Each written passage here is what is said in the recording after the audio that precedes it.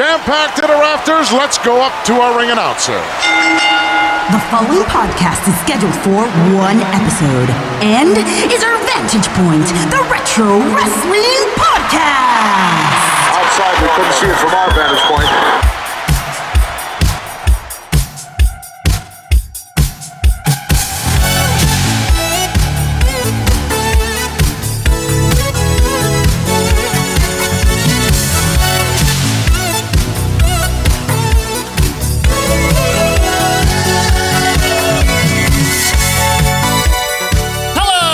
Wrestling fans, and welcome to our Vantage Point, the Retro Wrestling Podcast. Thank you guys so much for being with us here for episode number 234. It is Monday, August the 9th, 2021, and we are here to romp you through the world of retro wrestling. As always, I'm Joe Murata. I'm joined by Michael Quinn. How you doing there, Michael? Howdy doody. Anything new going on in your world there, Quinn? Oh, nothing much. No? Just, same old, as they say. Same new old? Same new old, same new old. That's right. And what we do here is we romp you through the new old as we romp you through the world of retro wrestling. We have some great topics in store for you, we hope. But before we get to any of that, we have the administrative task, Quinn, the housekeeping. Oh, you got to do all that. Gotta do this now. Got to get it cleaned out. Yep. Sweep it up. Dust it off and everything. All those things, yeah. Exactly. So, follow us on Twitter at OVP Podcast. Now, we don't have clips. No clips. People keep asking. They got mad. It just don't. They're not coming back. We don't want to lose our account. Do you understand? Yeah. So, sorry.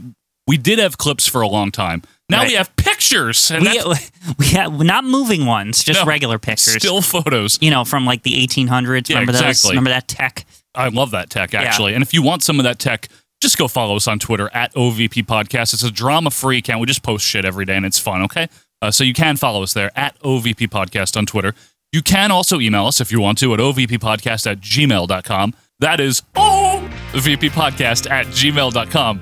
But Quinn, the best place if people want to talk to you and me, and right now over 1,100 other retro wrestling fanatics, is where? Over at facebook.com/newold. It's a great site, and it's new and it's old. Right, at the same time. It's got a search bar, the facebook.old. Oh, okay. .new old. .newold. Something like that. You'll figure it out. Facebook. Just Google Facebook. Okay, You ever Facebook. hear of it? In case you never heard of it. Yeah, in case you haven't heard of it, make sure you can log in, obviously. Right. Type in the search bar, our Vantage Point, Retro Wrestling Podcast, Bing Bang Boom, Tubes, Gore, Kaflooey. Hit the join button and you're in. And all you're agreeing to is one rule on this group, and one rule only, which is don't be what, Quinn? A dunderhead. Don't be a dunderhead. And all we mean by that is, look, we know that people have very wildly disparate opinions on wrestling, and it's okay. And strong ones. And strong ones, very strong opinions. The strongest. The strongest like opinions. Lex Luger. Exactly. He's the strongest. Like Mark Henry.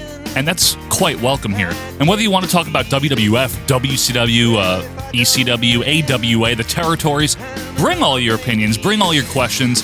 The only thing we ask you is don't be an asshole.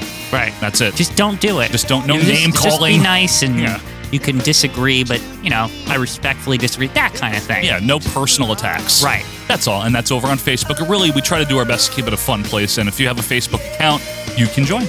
And Quinn, there's one more thing to get to, and then we're done. Then we're off to the races, right? Then the show's over. Okay, yeah, we stop. We're going to the Belmont. Yeah. And what that thing is, folks, if you like what you hear on OVP, maybe you've been listening for a little bit, maybe a long bit, however long your bit is that you've been listening to us, and you like what we do, we have more content available if you want to support us and if you want that stuff. And that's on Patreon, patreon.com/OVP Podcast. There's two tiers, okay? There's a $2 tier and a $5 tier, and that's it. The $2 tier is the 1984 canon. Very good. Very good. More on that later. Yeah. And the $5 tier includes the 1984 canon and the monthly pay-per-view reviews.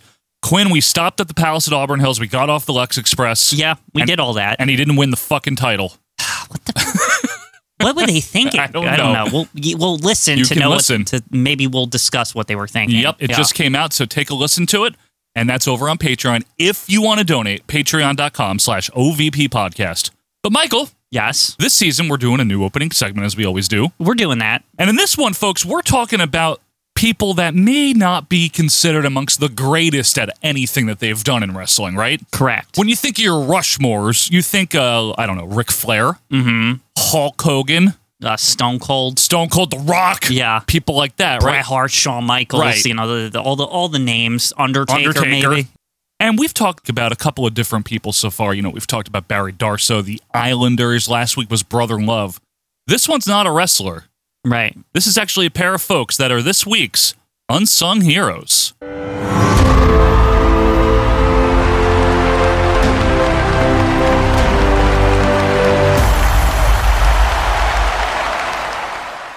Quinn, this is a bit of a change-up. Yep. Who are we talking about today? We're talking about Jimmy Hart and J.J. Maguire over here. Look at that. Yeah. Oh, baby, I love you, yes, I do. Now, you might be thinking, Jimmy Hart, everyone knows Jimmy Hart. He's the best manager Right. ever. Why are you talking about Jimmy Hart? He's not on here. We're talking about Jimmy Hart, the songwriter and musician. Yes. And I want to start this by saying I think that Jimmy Hart and this JJ fella, John Maguire, they get overshadowed a lot by Jim Johnston. Yeah. Jim Johnston is like the freaking like the Beatles of wrestling. I don't know. I guess his like company Apple Music or whatever comes out and it's like nobody ever made the wrestling music but me. And you know what, Jim Johnston, don't get me wrong, because I always joke around with Jim Johnston and all his songs sound the same or whatever, but they don't. And Jim Johnston is responsible for many of the classic WWF theme songs. We're not saying he isn't. Yeah, like the Undertaker's theme Right. is him, the Ultimate Warrior, Razor Ramon, Steve Austin, The Rock, like all Right. these Mankind. But I think the general perception of Jim Johnston, and correct me if I'm wrong, is that it feels like the WWF acts like he's responsible for like 99% of the music, and that there's only like a couple of other songs that two people made. Right. Like he's like the face of the WWF music division. He or was, something. yeah, for so long. My name is Jim Johnston, and I write the music for the World Wrestling Federation. And he composed a lot of stuff. Don't get me wrong. The TV theme songs was him, a lot of them. Pay-per-view themes was him. It's not like he doesn't have an awesome body of work. But I think, and I know you agree, Quinn, that Jimmy Hart and J.J. Maguire get overshadowed sometimes because a lot of times when I'm thinking, oh man, I love this theme, who wrote it? It's Jimmy Hart and J.J. Maguire. And it's more, it's like bigger themes than you think it is. Like you're just like, oh, Jimmy Hart, of course. What did he do? Honky Tonk Man Right, or something? yeah, you know obviously. what I mean? Like, you know what I mean? Like, just who cares, right? Right. That's like one thing, whatever. But then you start going through the list and you're like, this is like 50%, maybe more of the music. Of the stuff we love from the golden era and WCW, which we'll get to. So without going into the complete biography of Jimmy Hart, we're not talking about him as a wrestling manager. He was in a 60s band called the Gentrys, and that's very like, how do I put this nicely? Kind of bubblegum 60s. I don't want to really call it that, but it's not. It's like it's rock, but it's It's during the like era when the Beatles just weren't hit, like they weren't like all cool, whatever they were, hippy dippy yet. They weren't hippy dippy. It was mid 60s when they had their first hit. It was popular to wear like skinny ties and suits and shit. Yeah, that's all. It's not hard rock or anything like that. It's very rock and roll, baby.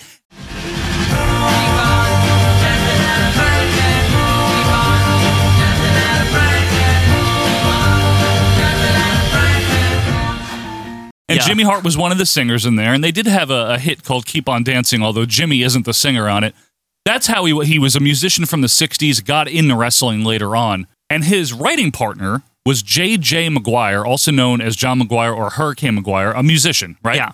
The true master of wrestling ring music, none other than Hurricane J.J. Maguire.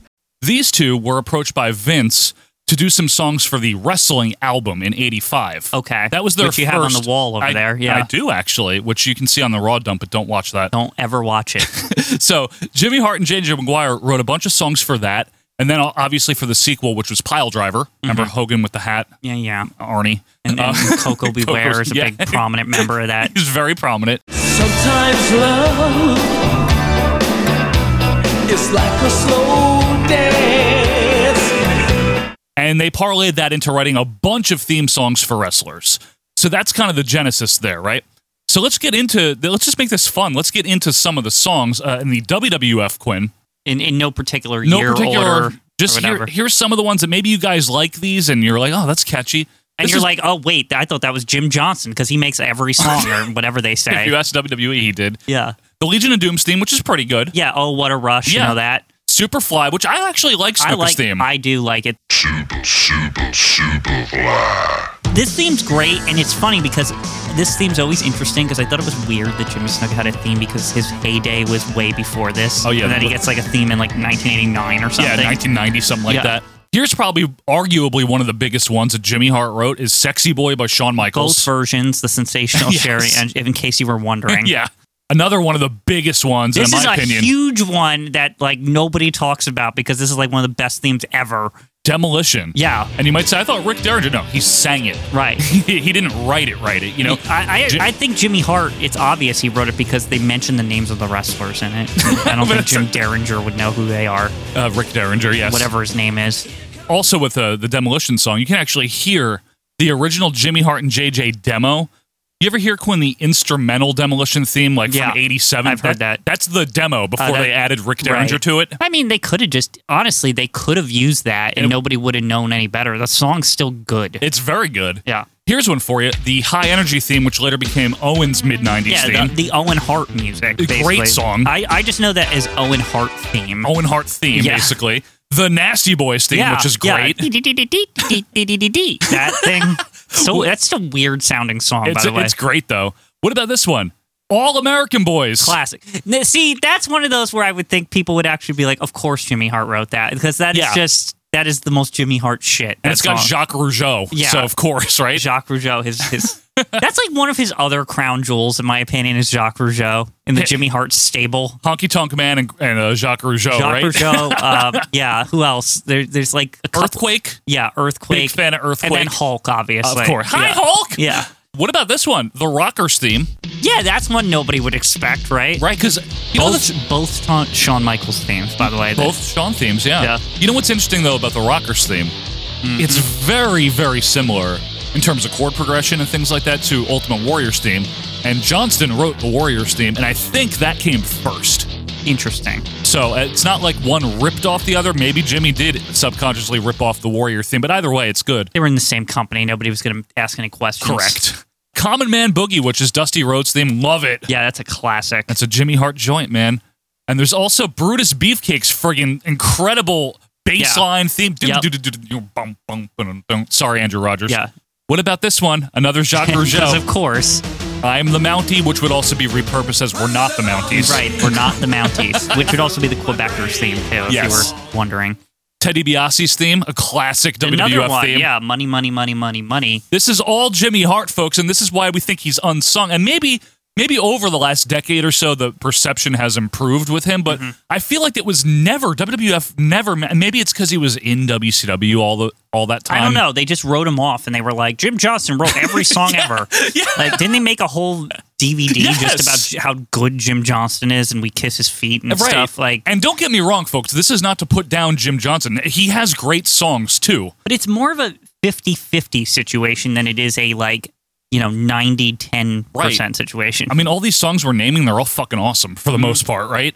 What about this one? Bret Hart's theme. Well, I mean, Jimmy Hart, Bret Hart, makes Hart sense. Foundation. Yeah. I mean, that really is the Hart Foundation theme. It is, the original one. Obviously, Jim Johnston reworked the Jimmy Hart version. Yeah. Hey, the bass line, whatever the lines. Yeah, the foundation. The foundation was written by Jimmy Hart. Exactly. Orient Express theme, which is catchy. I like that one. Very catchy. Obviously, we don't need to say this one. Yes, cool, cocky, and bad. Of course. Of course. Some people might have thought Honky Tonk Man wrote it because remember he was a big musician. Yeah, he can play guitar really well. Yeah, he's very good at that. Crank It Up, obviously, infamously, the Young Stallions, which you might know anytime they would debut like a new face in like a tryout match, they would come out to Crank It Up. You know, as late as The Rock. What? In '96, I think. Did they just because Jimmy Hart technically wrote it for them, so they owned? I think they own it. Yeah, okay. WWE always owned it. Big Boss Man's theme is Jimmy Hart. Wow, look at that! Big Boss Man's got a great theme. Repossessor Blues, which is the Repo Man theme, another one that I love. I'm not gonna lie, that seems like a Jimmy Hart thing. Just Repo Man, does. Jimmy Hart. They both talk high up. Yeah, that also means Smash had both of its themes written by. I wouldn't even be surprised if the Blacktop Bullies theme was also written by Jimmy Hart. Probably. Yeah, you're right. These are people that would have associated with Jimmy Hart. Right. Greg Valentine's WWF theme, which is okay. It's not terrible. And Earthquake, of course, the natural disasters and Earthquake. Dune. It's very simple, but it's very memorable. Now, that's WWF, right? Right, WF. And, folks, this is a little bit of a departure because normally we run through someone's career and blah, blah, but this is, I think... We're trying to make the case by giving you the music. Exactly. Right? It's like that this guy is really the top one of the top wrestling music people. Yeah, right? Exactly. And that extended into WCW, who they do have some good themes. I like to crap on them. And I'm not going to name all the ones that he wrote in WCW, but the Wolfpack theme, Jimmy Hart had a hand in. Right. Wasn't entirely him. Medusa's theme. Yeah. One of Quinn's favorites, Mr. Wonderful's theme. It's great. Because, wonderful, you know. This is that. You know why that theme? I love that theme. The reason it exists is because of the backstory with Spivey, with the hair and everything. Yeah. And like he didn't have it until until Gary Spivey. And the whole idea was that Gary Spivey was like trying to like make him feel better about himself. And then they're like, "You're gonna get a new theme now, wonderful, you know he's Mr." And he's all confident again. Yep. Buff Bagwell's theme. Yep. His famous one was Jimmy Hart. Humorous. Yeah. Ha ha ha ha ha. Did you also know that he wrote American Males, Quinn? Yeah, of course he did. It's fucking awesome. American Males. I mean, there's a lot. We can't name all of them here. Rap is crap, though. Jimmy Hart was involved with. Definitely seems like something he wrote. These are all notable. Yeah. Dungeon of Doom. Yeah, I mean, that is seriously, that's amazing. I love that one. He also obviously did the Nasties WCW theme because it's got lyrics, but it's still the WWF. Remember how the Nasties WCW is like the same? Here's a big obvious Jimmy Hart music. The Booty Man's theme. Yeah, of He's course. got the booty. Of course. That's so Jimmy Hart. It's not that bad either. Yeah. He also did some Nitro Girl stuff, you know, that they would dance to. That's very generic. You'll like this one, Quinn. He did What Up, Mach. That, to me, that music alone like reshaped the Macho Man in general. Like, yeah, I know. He was like so weird in that time period that I kind of liked it as a kid because I was like, this is so different. He had the nipple shirt. He had like 3 girls with him, and he looked cool for whatever reason. I was like, damn, he doesn't look like an old man anymore. This is amazing. No, you're right. And Jimmy Hart did a lot of other ones. He also did Honky's WCW theme. He did a American Made, Quinn. Yeah, Hogan's. the other Hulk Hogan theme. Yeah.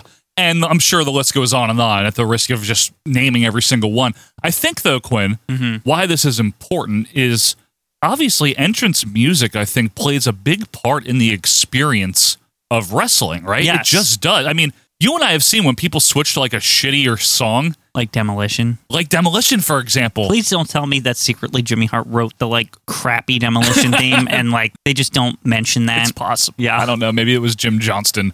What if that's true? It could be. I can somebody find out? Can someone look it up? Who wrote the shitty theme? Yeah. But I think that entrance music, especially because it really started to come into prominence around the later 80s, mid or late 80s in WWF anyway, it's just tied to so many people's memories. You know, hearing Real American, which did Jimmy Hart write that? We didn't mention that. I don't think so. I don't think he wrote that one, right? No. But hearing Real American, for example, as a song, or hearing Ted DiBiase's music, or Ultimate Warriors, regardless of who wrote these songs, right? They're tied to an experience or a memory, and they associate well with the characters, and it wouldn't be the same without it, you know? Yeah. The music of wrestling has a way of like associating with you with a time, up in a place, and a character. Sometimes I'll listen back to the themes and memories rush to my head about like certain events or, you know, pay-per-views or, you know, the wrestler celebrating with a title belt or something like that. And I don't know. It is very important to the whole experience to me. And absolutely, I think it's something that like, you know, is kind of unsung as far as like the people who write it. They really are a big part of our memory of every wrestling character. Absolutely, Quinn. And the reason we picked Jimmy Hart and J.J. Maguire is because you're right. Especially starting in the mid-'90s when they started to really mention Jim Johnston by name and have magazine articles on him and stuff. Jimmy Hart was in WCW, so, you know, I get that. But even afterwards, once Vince owned this competition... Yeah, and Jimmy was, like, firmly just back in the company. You know, or good graces or whatever. All I knew is that, like, Jimmy Hart, sometimes he would, like, see random shit from the backstage and Jimmy Hart's just back there again. And you're like, what? Looking like, the same. Yeah, it's just like, yeah, do that, baby, or whatever. Like, what is he, like, still producing or whatever? Like, I can never figure out what Jimmy Hart's backstage title was, like, post being a manager. Because I don't think he had one. Because sometimes you would just notice some stuff and you'd be like, why is Jimmy Hart back there in like 2005 or something? And you're like confused. I think he was just an agent when he felt like it or something. Yeah, you know, I don't know. Like it's like weird. But Jimmy Hart and J.J. Maguire wrote so many classic songs. We named a bunch of them. That's not all of them. And we want to know your song. You know, do you like a lot of these Jimmy Hart ones or do you like the Jim Johnson ones? But I'm not saying it has to be one or the other. I just figured, and so did Quinn, that we would sing the praises of Jimmy Hart and JJ Maguire. So you guys are this week's unsung heroes. Quinn, anything else? That's it for me. Alrighty, so let's play us out of here. But folks, when we come back, guess what? It is week 2 of the Royal Flush. That's right. The worst celebrities in wrestling. We're pulling 2 more out of the tank. We're going to see where they rank. The Royal Flush is coming up right after this. From Montreal to Memphis, parlez-vous français? Tell all the girls the Rougeau's on their way. Don't call us pretty boys, we're not a musclehead. We hate that long hair look, we like that freckly look instead. We're all American boys. All American boys. When over 10,000 pounds of beef comes roaring at you, it can mean only one thing. The Wrestling Album with Hulk Hogan's theme, A Real American. Hillbilly Jim's Don't Go Messing with a Country Boy, Don't Mess with a Country Boy. Plus performances by Roddy Piper, Nikolai Volkov, Captain Lou, Jimmy Hart, Mean Gene, and the Junkyard Dog. Grab a copy of the Wrestling Album on Epic Records and Tapes, available at your record store. Hey, it's Sean Mooney. Who cares? And now back to the best wrestling podcast no one's ever heard of, OVP.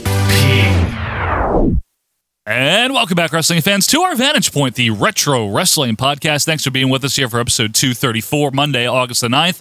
Quinn was dancing to the Booty Man theme during the break. Yeah, I wanted to hear it over again because this is real. I hadn't heard it in years, and it is very, very good. It is good. You know what is good, though? If people like our show, Quinn, if they do. Do they? I don't know. They might. They might. And if they do, they can get more OVP content. Oh, they can. And that's strictly voluntary, obviously, and that's on patreon.com/OVP podcast. If you like our weekly show, it'll always be here for you. Mm-hmm. But if you want more, we have more. Now, we mentioned, Quinn, the $2 tier is the 1984 canon. So that means that we've watched all of 1982, all of 1983. We have. And now we are in January of 1984. This is WWF Championship Wrestling.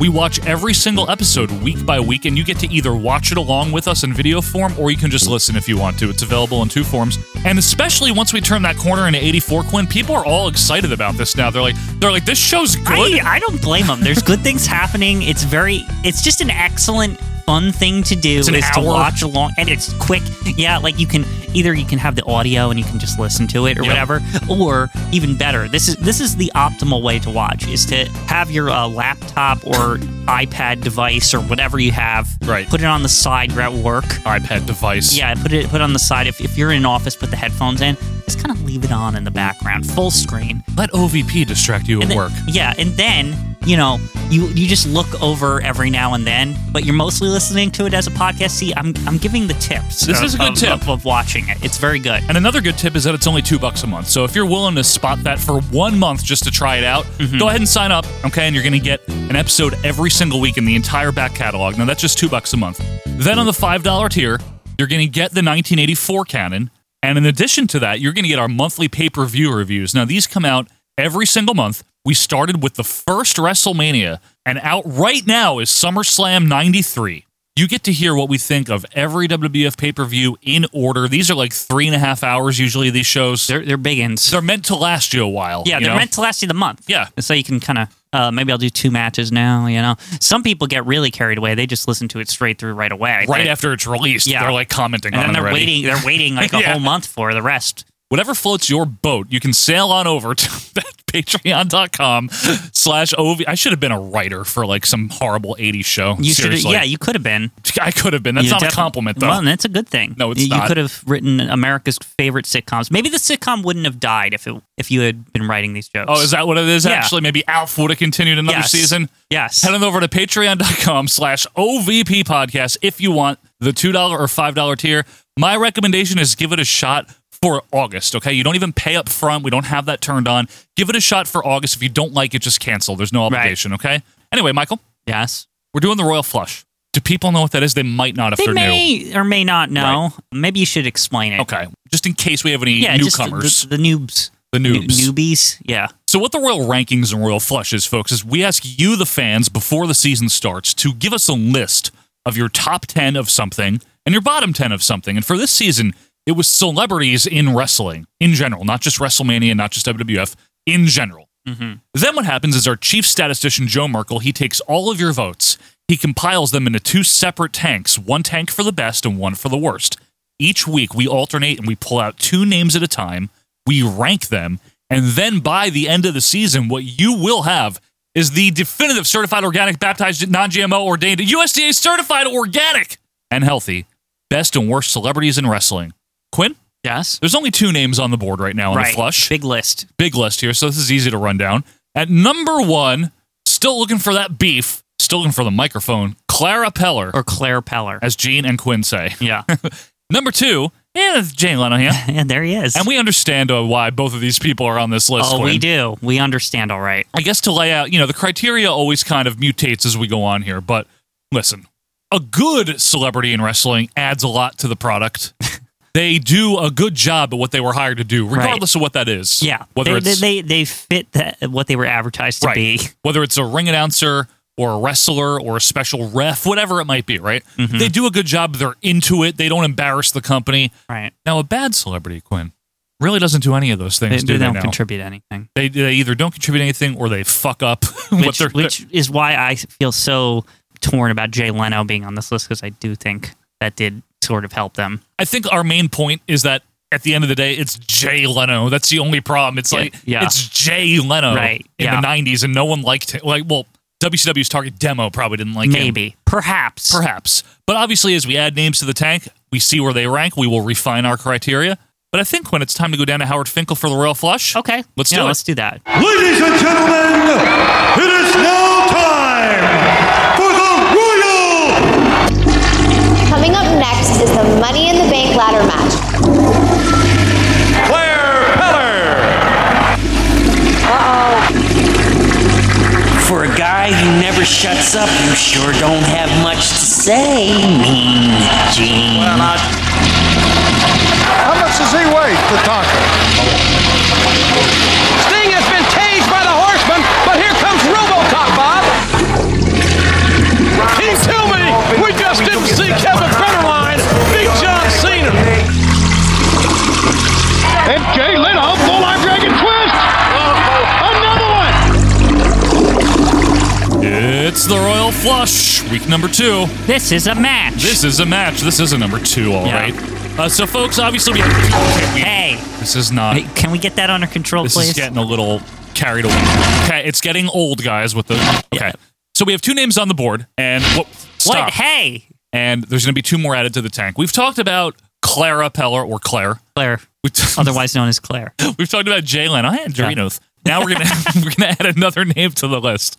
Let's find out what's going on with these bad celebrities. This is a lot of fun. This is a stupid fun segment. This is. I look forward to the flush of this. This is great. You should see the smiles on our faces, but don't watch the raw video. Yeah, don't ever watch it. It's on the $2 tier also, but we don't mention it. It's not advertised. All right, so with that said, why don't we get down to the fans and find out who drew number 3? This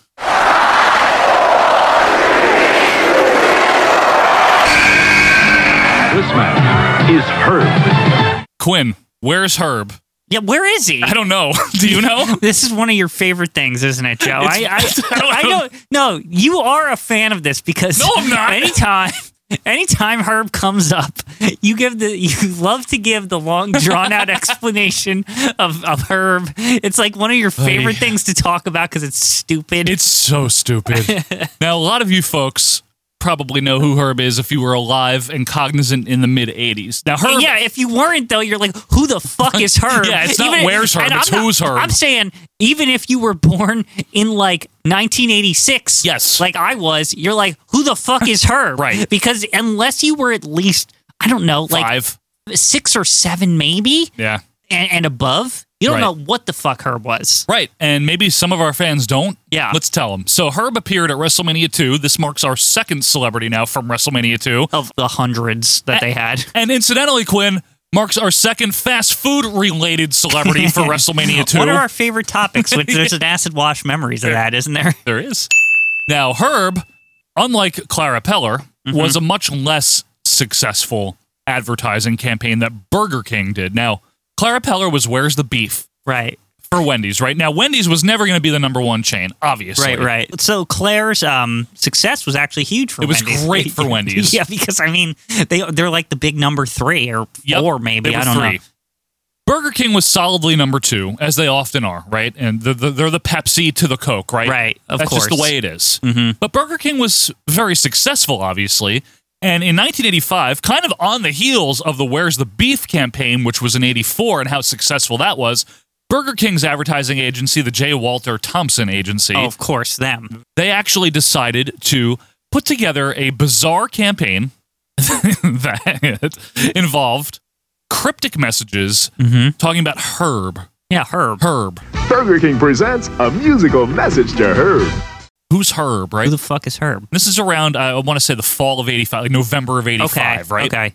And then they unveil it where it's like, okay, Herb is the only man to never have eaten a Burger King Whopper. Interesting. Very stupid, First but of very all, interesting. There's no way that statement is true. The only man to never eat a Whopper. The only man. At this time, Burger King begins a nationwide search for one man. His name is Herb. They even had this like backstory, which is the stupidest thing I've ever heard, that he's from Wisconsin. I do miss this. Something with cheese. I miss this decoy ducks. I miss this aspect of advertising, especially in the 80s and early 90s still, where there was backstory to the ads. Like, for example, remember at Fruit Roll-Ups Factory, there would always be, like, issues. They need to shut that fucking factory down, And Quinn. that's why, like, for example, like, sometimes they come out and the colors are all mixed up and everything. We're on oxygen, now the shit is green and blue! Yeah, it's like, sorry, we're not going to fix it. We're just going to fucking sell it. Fucking OSHA in there. Some violations going on. I'll tell you that much. Seriously, it is odd that there was, but this is what I mean about advertising backstory, that there was, they would try to set up some kind of like lore around the advertising. That'd be like if the progressive lady Flo had backstory, which I think she does now. I don't want to know. But I mean, it, like, again, is what I'm saying is I love this idea that advertising characters that have legitimate backstory. It's really funny. It's really, really great, Quinn. This worked. Yep. So anyway, we don't know who this guy is until the Super Bowl of 86. Right. January, right? And we find out that, he's a nerd. Because of course he is. Because only a nerd wouldn't eat at Burger King. I see, yeah. You get it? So he's got like the typical nerd glasses and the pants that are too short. Pocket protector. Ha ha. Yeah. Herb the nerd. Hoo. Right? Really funny, right? Yeah, ha ha ha. And anyway, the whole deal is, this guy's going to be wandering around Burger Kings in the U.S. Now, why? I don't know, if he's never eaten a fucking Whopper. But if you spot him at a Burger King, first of all, what is he doing there if he doesn't eat a Burger King? Is he trying to build, because he's like a kind of a nerd who's scared or whatever? I hate him. I'm going to invent some headcanon here. Please. He's going around the nation and he's trying to like build up confidence to get ready to eat a Whopper. Shut up. And he's like, this will be the day, right? As he gets in his like really old, maybe an Oldsmobile or something like that, and it's all like rickety because he's a nerd or whatever. Heads on into Davenport, Iowa. Yeah, and he's like, this will be the day I eat a Whopper, and then he kind of chickens out and gets a different thing. Gets a chicken sandwich, or did Burger King even have a chicken sandwich in the 80s? The BK broiler, didn't they? I don't think they did. I think they did. I thought them getting chicken was a big deal. No, the BK broiler, I think, was fucking BK broiler. It's good. Anyway. The dusted roll. Hey, Burger Bitch.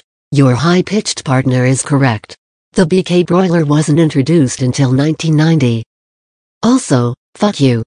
Okay, so anyway, if you're in there eating your fucking sandwich and you see this nerd, right, you win $5,000. Also, everyone that's in the restaurant with you gets entered into a drawing to win a $1 million grand prize. Wasn't there something I'm with Herb or some shit? What is that? I'm with Herb. What? I thought there was more. There's more to this. So that's phase one, right? So phase one. So okay. now when you're in there with your kid and he's dicking around and you got to keep one eye on your kid, one eye out for a fucking nerd that's never eaten a fucking hamburger. Cool, real good. Look around the stupid store the whole time. How does that make people buy shit? I don't know. Wait, sometimes ridiculous. You're in the line at the Burger King, and you ever notice the Burger King's got the twirly twirl so that the line doesn't seem as long? You know what I mean? Yeah, they think they're clever. Yeah. That really pisses me off. So maybe they thought, well, if people are waiting in the line anyway, right? Yeah. They might as well give them something to do. I guess so. Yeah. Look around for Herb. Yeah, look around for Herb. Creepy. Yeah. I would say if I could, I would dress up like Herb and fuck with people. Could you imagine if nowadays you dressed up like Herb, right, and you went to a bunch of Burger Kings to say you like revive the campaign or whatever? How have they? By the way, that seems like a great. Like I feel like I've just. Burger King, if just you're listening, I figured it out. This is how we get you past McDonald's. Yep. Like, I know you're still hunting, right? Because McDonald's is still dominating. This is it, right? Revive the Herb campaign. Revive Herb. Revive Herb. You know how you can cast a new Herb? Just make sure he's kind of balding and has glasses. Yeah, Jason Alexander. Yeah, there you go. Could be Herb. Yeah, he could be the new Herb. He hasn't been around for a while. He's not doing much. Yeah. Anyway, the other deal here is that this is a wrestling podcast. This is called Backstory. Mm-hmm. So hang tight, okay? The other deal here is that once you're in there, if you tell the cashier, who probably hates that everyone has to do this, if you say, I'm not Herb, when you're ordering like a fucking asshole, you get a Whopper for 99 cents. Oh, okay. There you go. There's the aspect of customer participation that I was talking about. But what if your name is Herb? Oh, well, then what do? You say, I am not the Herb you're looking for. Oh, I see. And so anyway, Herb, so after he appears at the Super Bowl and they're going on with the stupid freaking campaign, the WWF, I guess, decides, you know what'll be great? We have the Where's the Beef lady coming to Chicago.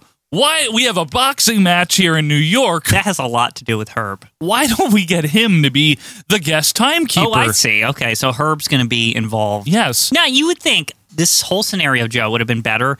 They also got like Ronald McDonald or some shit. You know they probably wanted to. All three. For LA. All fucking three. Yeah. That would have been awesome. They got Elvira instead. Yeah. They wanted Ronald McDonald. Maybe Elvira was supposed to be Ronald McDonald initially, and like, you know, like Croc or whatever, if he was still alive from McDonald's, he was probably like, you're not taking McDonald's on this trip. Yo, fuck your wrestling shit. Yeah, it's like this shit, we're bigger than that. Yeah, we don't need you. Yeah. People know us. To be honest, does McDonald's need WWF? Absolutely no, not at all. So anyway, WWF's going to have Herb at WrestleMania 2, right? Okay. Now here's the thing. Although there was some initial interest in this whole Herb campaign when it started, after they revealed who he was at the Super Bowl, which is January, remember, WrestleMania is April, their profits fell by like 40%. Are you serious? Yeah, because this is fucking stupid. So wait, him being a nerd made everyone hate the Herb shit? I don't know what it was. What did they think he was going to be, like a superhero or some shit? I have no idea. Huh. But you know what? When he's like big beefy guy because it's Burger King. You get it?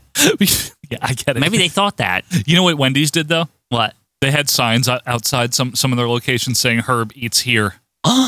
Fucking, that's good, man. Can we revive that too? I want the Herb Wars to begin again. I want some Herb Wars, man. Yeah. That's smart of Wendy's though, because if the whole premise is that like Herb doesn't like Burger King.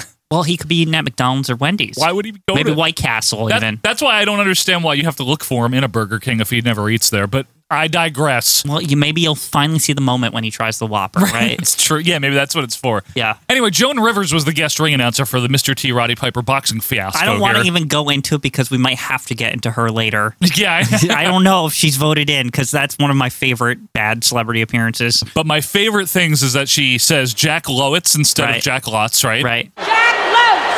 The most notable is the ace comedy and funny man, Mr. Bob Orvin. Yep, those are all real things that she says. The ace comedy funny man, Mr. Bob Orvin.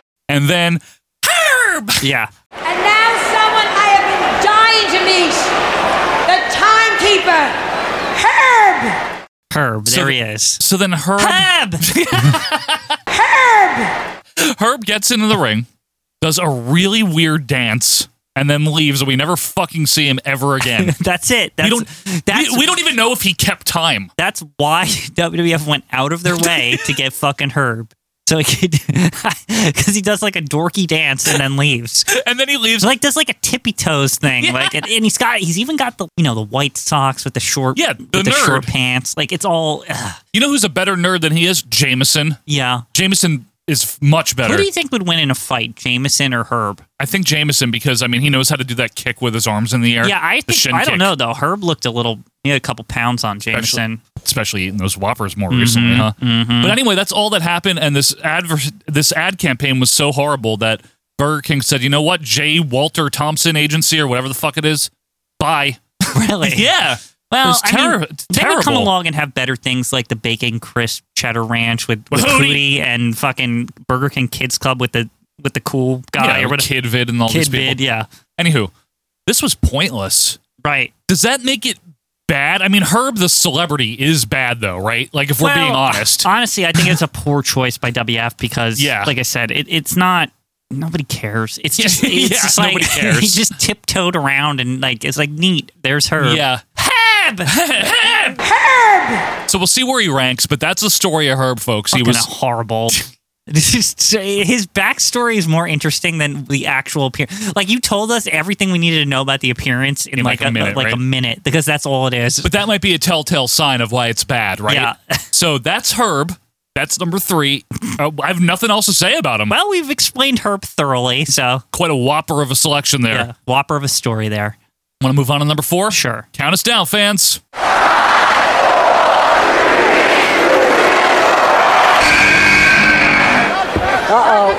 I told you, Vince.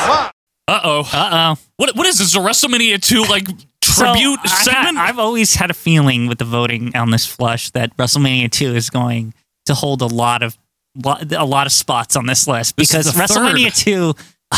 I almost like WrestleMania 2 better than for the car wreck aspect of the celebrities because there's just an insane amount of stupid shit going on. Yeah, I totally agree. Yeah. Now, this is Susan St. James, folks, if you didn't pick up on Now, the who the fuck is Susan St. James? Because that, as a kid, I was pre-internet watching this shit on tape. Who the hell is that? Once again, it's someone that if you're born in 1985 or 6, like we were, you won't know who she is, at the time, because she actually kind of retired from acting in the late 80s. But Susan St. James, her, I guess, breakthrough role was on a show from the 70s called McMillan and Wife. Excuse me? It was kind of like it was a cop show, essentially, like a detective show or whatever. Okay. And she was on that. She was the wife, obviously. Oh, the wife of Yes. McMillan. If a strange woman wrote a composition and named it after me and sent me flowers and invited us to dinner and I said I didn't know her and never met her, well, what would you think? You know exactly what I'd think. No wonder I'm riddled with guilt. McMillan was played by Rock Hudson. You've heard of him? Yeah, Rock Hudson. Wasn't he from like the 40s or something? An actor from a long time ago, Okay, yeah. So Susan St. James was just, I guess, a notable. She had done things before that, and she was a kind of a notable actress in the 70s, and then moved on in the 80s, starting in 1984, to a show, again, way under my radar, called Kate and Allie. It was a sitcom on CBS. I see. Oh, I forgot you don't play chess. You should let me teach you. It's a lot of fun. She starred in it with Jane Curtin, who you might know from Saturday Night Live from the 70s or anything else, right? And it was on for about 5 years, 84 to 89. It was never one of those shows that was to be like, this is the best show ever. It was just one of those sitcoms like Evening Shade where it's just on, but no one cares. I understand. You know what I mean? She reeks of that, like, her whole vibe at this WrestleMania leaks of Regis and Kathy Lee in the, like, living room Kind of. set in, like, big blouses and shoulder pads and, just this, how you doing, hon? Like that. I don't know why. Like the whole, just her with Vince in that. Well, they're in, like, dentist office chairs. Whatever that place is, it's just, it has such a vibe of like your mother and her friends kind of thing going on. Like, you know what I mean? Now, I'm not going to say, I want to be fair to Susan here. She was talented. She was a good actress. She was well known, a very pretty woman also in her day. And she was also married to Dick Ebersol. Right.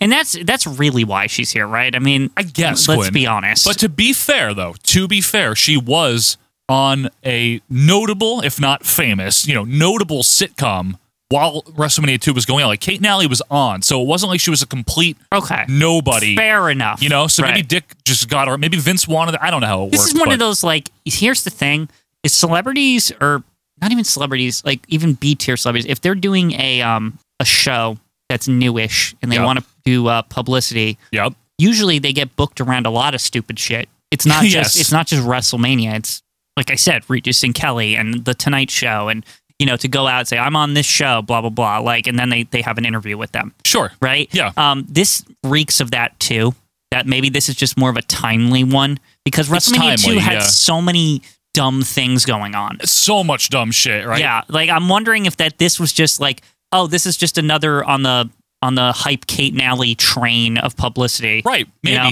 Now, she was also, this is minor trivia, You know Kristen Miller from the Drew Carey Show, Kate? Yeah, Kate. And she was also on Scrubs. Mm-hmm. Susan St. James is her aunt. Aunt? Yes. Aunt St. James. Aunt St. James.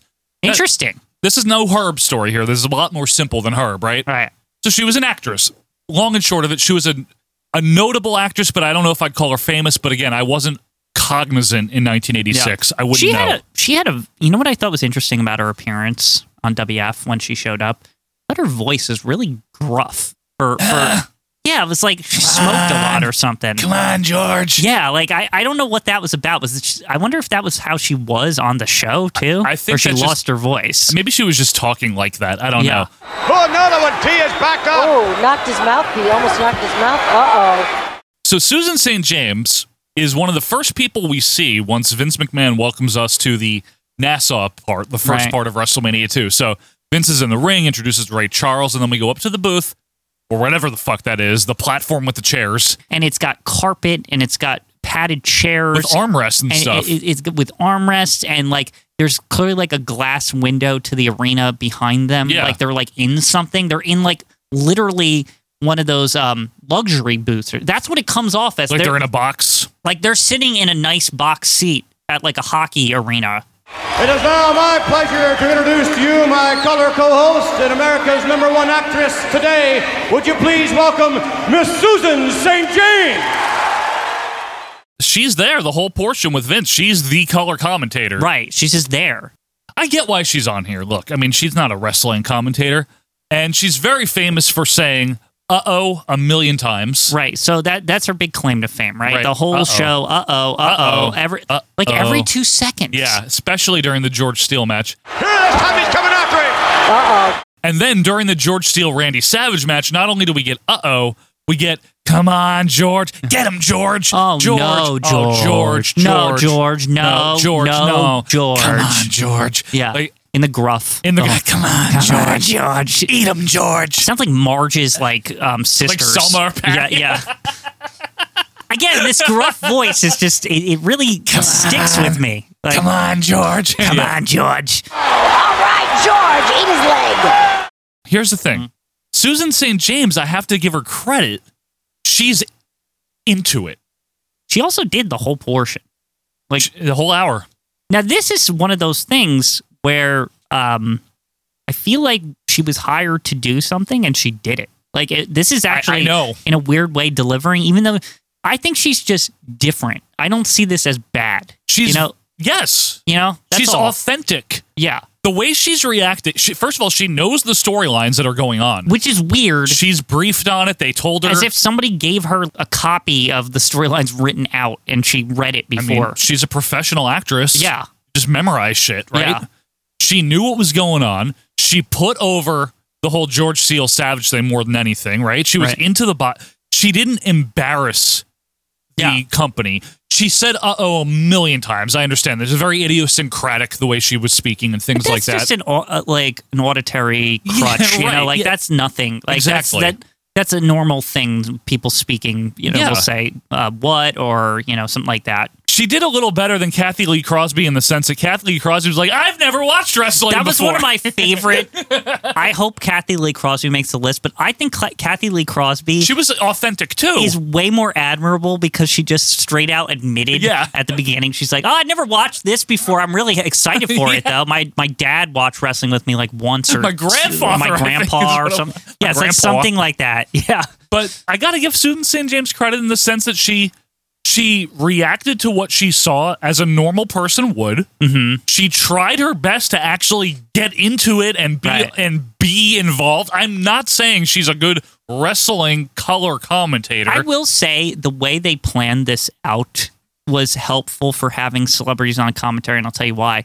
Because if you had celebrities on commentary on a 3-hour show, that would have been bad. But if you say to the celebrity, we're going to do, 4 matches or something, and you're just going to hang out and make comments on them, that seems like normal. Yeah. Like, that seems like an easy, how long was Susan St. James' segment at most on commentary? Like 50 minutes or something? Total match time? Yeah, probably not even, right? Yeah. Probably 40 if that. Yeah. I'm guessing. Yeah. There's promos and there's all the in-between things. Yeah. That's like going bowling and trying it for the first time or something. Yeah, there you go. Like, it's just one of those. There you go. So I don't know. I mean, she's memorable because of the uh-ohs and the get him, George. But in my mind, it's memorable in like a humorous, happy way. It's not like I don't have like bad memories of this. Yeah. I personally thought that's weird, but also like I don't really have that big of an issue with it. It doesn't bother me, I guess is all I'm trying to say. It's not as bothersome as Herb. Well, Herb is just stupid. Herb is really dumb. Herb is a stupid pick. Mm-hmm. That's all I really got on her, though. I mean, she did the New York portion with Vince. Right. She said uh-oh a lot, but she was also very kind of excited and kind of into it. Right. And she was cheering on the faces. I'm all good. This is fine to me. Right. This is all fine. So do you want to rank? Yeah, sure. Okay. Now, number 1 is Clara Peller. Number 2 is Jay Leno. Claire.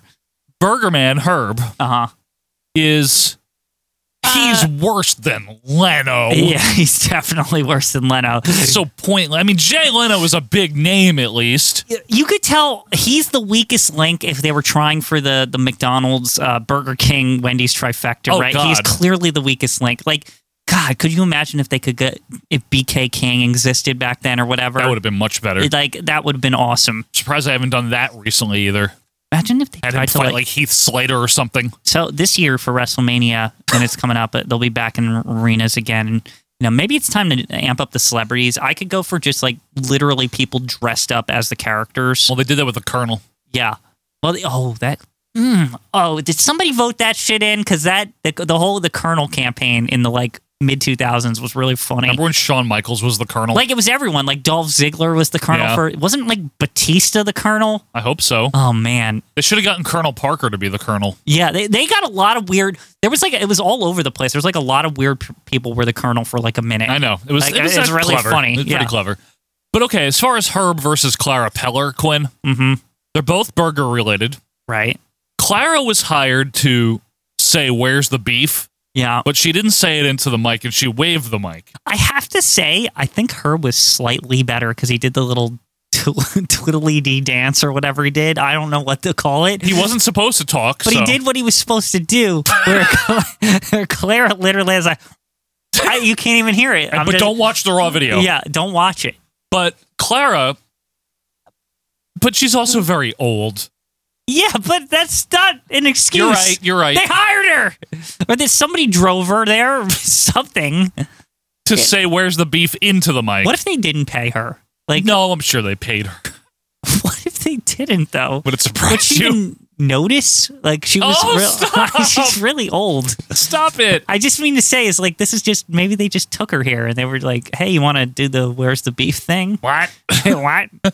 But, okay, so, but Herb is a worse celebrity than Clara Peller. Yes, there's that. So there's that. Like Clara this Peller. This is hard. I don't know which one's worse because Claire didn't do dick. She didn't do anything. But she's better. But she's a better celebrity pick. Yeah, but we forgot to mention what that shit was over. Well, it was. Herb was still going on. Right? You were saying that. Yeah, I think it was still going on, or it just ended. And maybe it just ended, but right? It sucked. Claire had already done the ragu and all this shit. Prego and all the stuff that was unrelated to it at all. Like, you know what I mean? She was already in the like second phase where we're capitalizing on her being where's the beef lady. Like, you know, where it doesn't matter anymore because you're an advertising person, like you're not a real celebrity. Right. Both of these people are not real celebrities, by the way. Can we like clarify that? Clarify. Can we clarify that? Yeah. Yeah, but Herb is less of a celebrity than Clara Peller. I agree. Herb is worse because he's worse as a thing. But what did they Claire want? didn't do anything. But he did. But still, he's like twiddle, twiddle, twiddle, and then he just never saw him again. But she tried. Clara tried. She just waved. Just because you tried doesn't mean you did it. You get a star for trying. How are we arguing? I don't give a shit. What? You know what? Herb's worse. Fine. He's worse because it's Herb. It is. Okay? Fine. Herb stinks. I do think you don't want to put Claire at number one because you feel bad. I do. That is really the reason, and I partially feel bad too, so I'll go with you on this. This is strictly the difference, and we need to note that because we feel bad. She said the word. She just said it while waving the mic. Maybe they didn't specify to talk into the mic. I don't know. They should have given her the mic that they put on her like old lady sweater or whatever. You know, like that way she couldn't mess it up. You know what? Why do you have to say old lady sweater? That's what she's wearing. Old lady sweater. She had like a purple, like, you know, cardigan or whatever on. What's wrong with that? Because that's old lady clothes. Mr. Rogers wears purple cardigans Yeah, he's too. old too. Okay, so that's the new number one is Herb. Yeah. Susan St. James might be the best one on here. It's her, Leno, right? Yeah. And let's be fair. Actually, I'm with you. I don't even have to think about this. And the reason is because Susan St. James, like, I know Jay Leno technically should be better, but it's the whole problem with the like demographic not liking him. Susan St. James, they were kind of like indifferent to. Yeah, I mean, listen, Jay Leno, I respect him, the man, for being willing to wrestle. That's true. Susan St. James didn't do that. Right.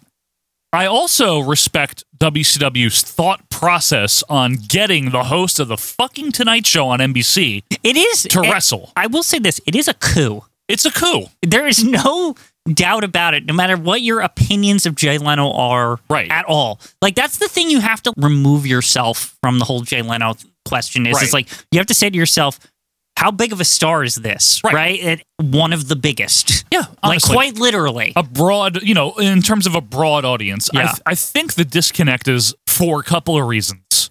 And I think it was Tony Legdale, maybe Michael Dokes, who brought this up. And it's a very salient point. It's a good point.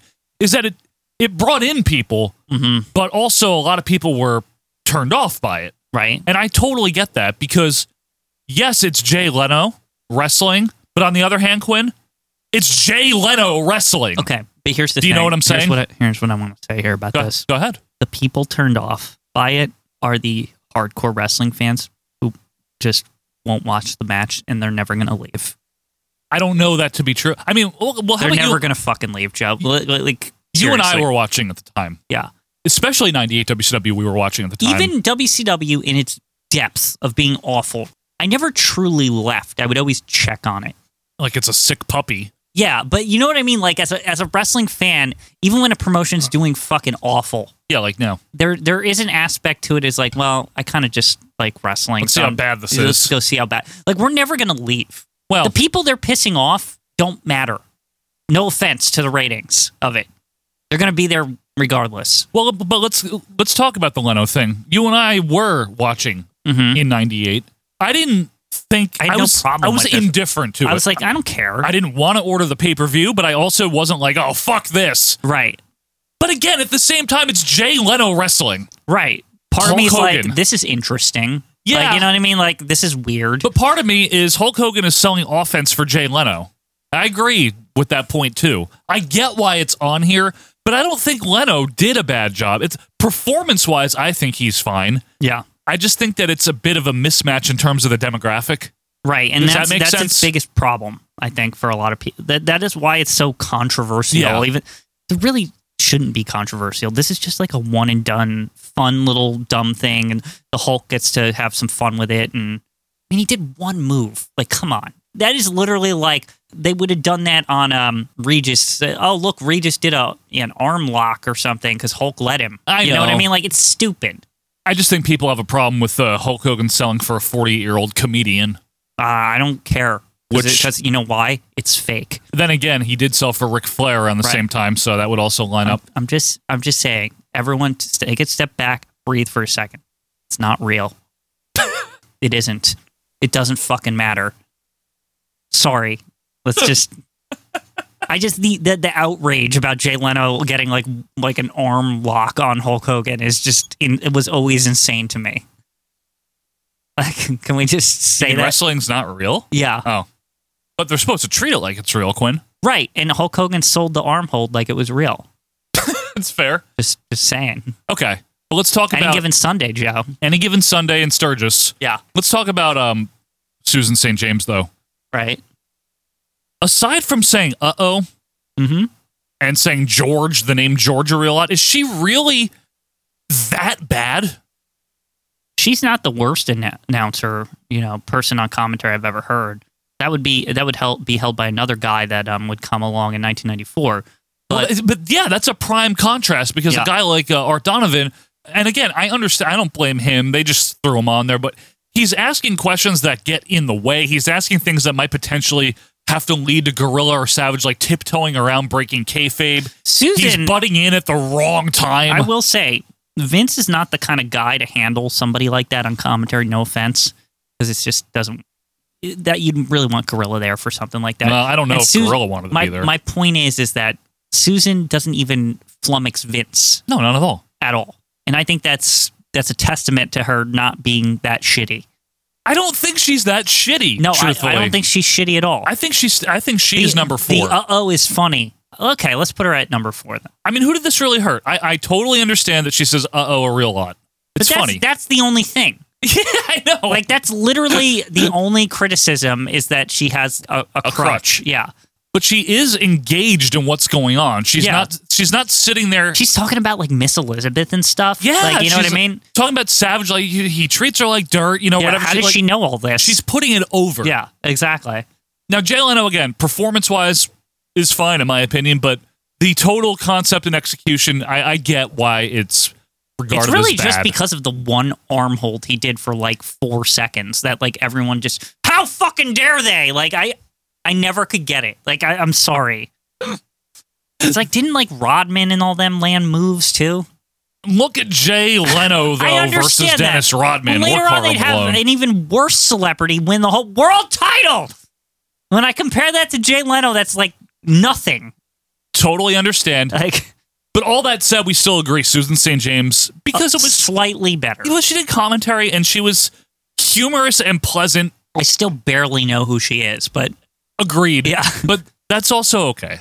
She's just as famous as that lady at the wrestling classic with the board or whatever. Lord Alfred. No, we don't bring her up. Vince's secretary or something. Don't bring her up. Yeah. Susan St. James did what she was hired to do. She did it well, and I don't think it really hurt anyone. Mm-hmm. You know, and I don't think it hurt anyone. Let's just put it that way. So, Susan St. James for number 4. We're going to lock it in. Yeah. All right. Well, that'll be the updated rankings, folks, for this week. And be sure to let us know what you think and let us know why you think it. At number 1, the new number 1, Where's Herb? He's at number 1. Number 2, Where's Clara Peller? Number 2, Jay Leno. He's going to be here at number 3 for a while. See how that goes. And number 4, Susan St. James is here, and she's not that bad. Yeah, not bad at all. Not bad at all. But, folks, that is the Royal Flush for this week. Again, let us know what you think on Twitter. Shoot us an email or join the group. Quinn, when we come back, we got to go north by northwest. Oh, north. We're going up to Calgary. We're going up to Stampede. It is Stampede Wrestling, and that'll be coming up right after this.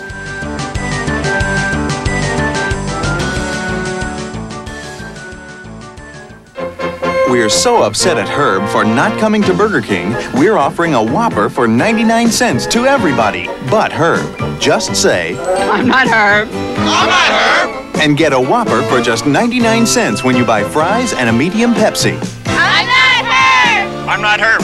And what if your name happens to be Herb? Just say, I'm not the Herb you're looking for. Remember, a 99-cent Whopper when you buy fries and a medium Pepsi. Just for saying, get the hell out of here. Hello, wrestling fans. It's time to shout out our friends of the show now. These are other independent podcasters that do their best each and every week to put out a unique program focusing on old wrestling, kind of like OVP. Let's start with the best of Southern Fried Wrestling. We're talking filthy. We're talking unprofessional wrestling podcast. We're talking about Booking the Territory, where you will get your fix of the NWA each week. And then, for a whimsical journey led by one man, Pete Winson, check out Greetings from Allentown. It might be WWF, it might be WCW, it could be Mid-South. So check out our friends of the show. We're talking about Booking the Territory and Greetings from Allentown. And welcome back, wrestling fans, to our Vantage Point, the Retro Wrestling Podcast. Thanks for being with us here, episode 234. Quinn, did you find Herb? Oh, I found him during the break. He was over at downstairs. Was he eating a Whopper or no? No. Oh, damn. He's still holding out all these years later. Can't believe that, man. Yeah. 35 years. Anyway, folks, we're reviewing something. This will be fun. Now, I want to remind you guys that we do have a Facebook post. It's an announcement post where we want you to put specific episodes of old wrestling that you want us to review. Right. People have been doing that. We've been taking your requests, and we're going to keep doing that, essentially. Now, the ideal thing is a 1-hour show, meaning, 1 hour with commercials. Please don't go over. Please don't go over. But if you do have something that's, an hour and a half, 2 hours, you can put it on there, but it'll only be considered for a live review, which we don't do as often. Right. So you can put it there, but you have a better shot if it's like a 1 hour syndicated show or something like this. So anyway, This one, Quinn, was suggested by Kelly Smallwood. Oh, there he is. There he is. And he is a Canadian. Right. So he wanted us to do Stampede Wrestling. Well, I mean... We haven't had... I feel like it's like 50-50 luck with Stampede. Yeah. It's like kind of either really boring or it's kind of boring. Okay.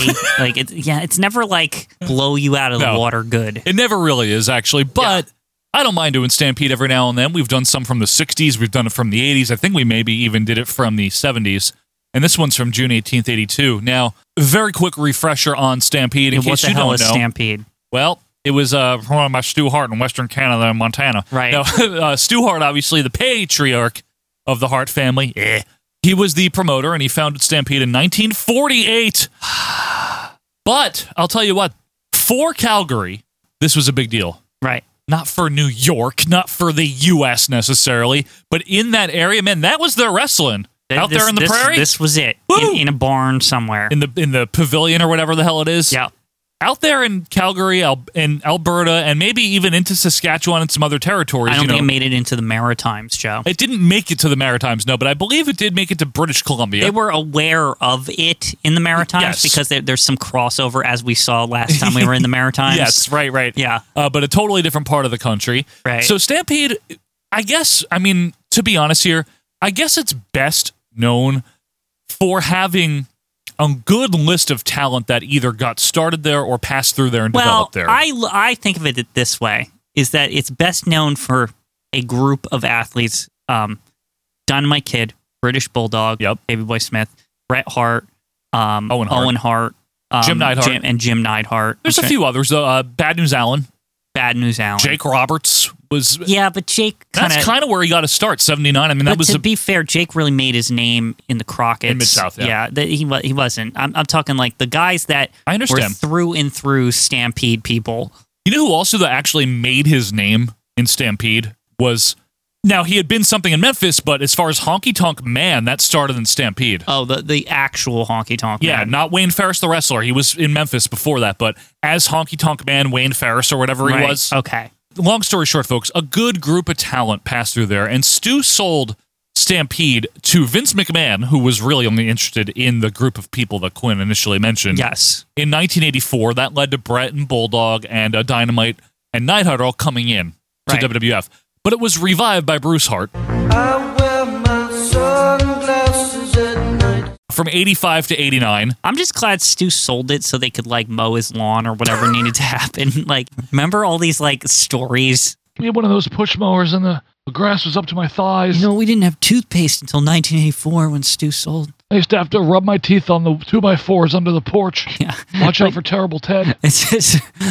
Fuck was that house? I don't know. It's just... The descriptions of just how they were like flat broke until Stu sold is just ridiculous to me. And the reason for that is because it was really successful, but only until like the 60s or something, and then there was a bad period. Yeah, it was really just... it was surviving off nothing, essentially. I mean, you look at this. This is a mansion. You look at it, it's like falling apart. Any picture I had ever seen of it. Yeah, it's just a front that they're making money. Kitchen's all dirty. Yeah. Sorry, I'm sorry. They did get to fix it up once. They did. Helen got to get the money and fix the house up. I fucking hate this, Stu. Oh, we finally have new carpet. It's great. But anyway, in all seriousness, the Hart family was very well known in Calgary and in Alberta because there's like 49 of them, so obviously they're well known. It's like a village, and they lived at Hart House, and the patriarch was Stu Hart, and all of his sons were involved in the wrestling, and they used to call them Hart Fart. Yeah, Hart Fart. Okay? Yeah. So that's the story there.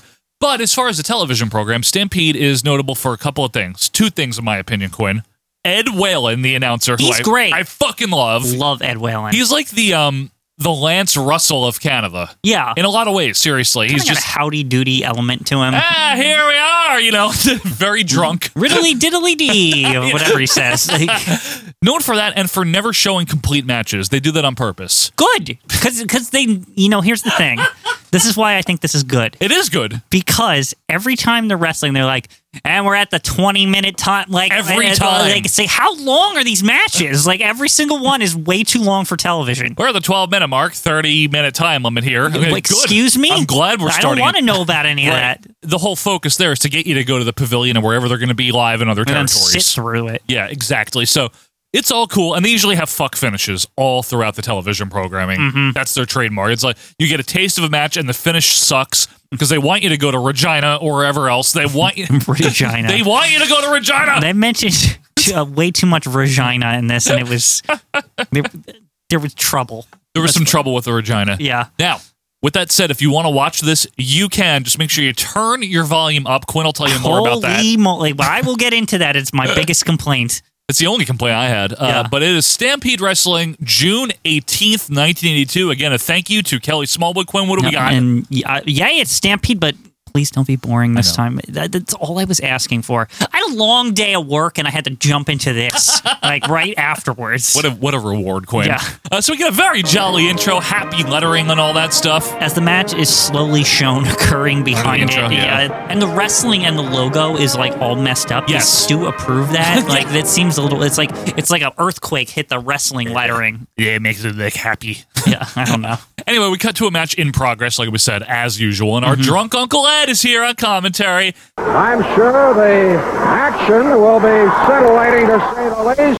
Check this out, Quinn. I was surprised to see them here. Ken Wayne and Danny Davis. Yep. Not that Danny Davis. Right. The other Danny Davis. The Nightmares. The guys that would be known as the Nightmares down south. They're taking on Bruce Hart, of course, and Davey Boy Smith. And apparently, here we go. What a weird team. Very weird. We are 15 minutes into a 20-minute time limit match, Quinn. May I add, the audio is pure shit. There you go. Go ahead, Quinn. It's coming out. Okay, let me explain this, right? So the first thing I do when I start a show up, I flip it on the VLC media player, or in this case, YouTube, right? YouTube. Flip it on YouTube, and then I hit play. And then that's a good way to do it. I have the notes on the left side of the screen, and I got turn it on. I'm listening. And now, mind you, I have in-wall air conditioners in my apartment, so they can be a little loud. Right. But, I crank the audio up all the way, so I hear all the action, right? Occasionally, sometimes, the audio is a little low. Yeah, so occasionally I'll wear that happens. headphones to fix it, right? Right. Because then, now the air conditioner's not there, right? The audio is closer to your ears. Right, exactly. So this time, the audio, I can't hear anything, right? I just hear Ed Whalen whispering, like, and they're wrestling right now. So I hear that, and I'm like, okay, I'm definitely going to need headphones for this, right? Mm-hmm. Put the headphones in. Yeah. I still can't hear it. I'm like, wait a second, because sometimes when you plug the headphones in, the Windows changes the volume on the headphones. So, and it was like at 75%. So I jack it up, and I'm still like, yeah, it's tough, man. And I'm like, what the hell is going on? And then I realize there's only audio coming out of one side of my headphones on the right side for this show. Because then I opened up every piece of media on my computer. I'm like, is my headphones broken? What's going on here? I'm like, it works everywhere else. And I'm like, oh God, this has mono, but not the mono where they spread it between the two speakers. This has mono where it's literally single channel. Only one speaker and the right side. Speaking of the Nightmares, this is going to be a nightmare for me to edit here by putting clips in. Yeah, it's horrible. But anyway, the future Nightmares are they're kind of dressed like the Valiants. Yeah. They look like the Moondogs if they wanted to be cool if or the something. Moondogs wanted to be cool, you mean? Yeah. They have the stripy, the star tights or whatever. Right, it's yeah. odd. Anyway, the referee looks like James Lipton. Good evening. I'm James Lipton! Apparently, he's Jürgen Himmler of West Germany. Who is this? I don't know. And he was named the NWA Referee of the Year. They're very, happy about this, right? They're like, he's so good, the best ref to ever exist, or whatever. So Davis misses an elbow. Wayne tags in. Bruce with a double mule kick, staggers over to Davey. Hot tag to Davey, who was dressed like 70s Jerry Lawler here. All skinny and a red singlet, but the full kind, like Brett wears. Double strap, yeah. Yeah, with the pants. Pants, yep. Yeah. Hard whip to Ken Wayne. Cross corner again. Press slam by Davey. Crowd loves it. Whammo, says Ed Whalen. Whammo! Irish whip on Davis. Huge backdrop. And the pavilion here is rocking and rolling as Davey lands a body slam for a cover. Wayne breaks it up. The ropes, as usual, Quinn, are extremely thick. Yeah, they're towels. It's very, what are they made out of? I don't know. It's bed very sheets? very bulky.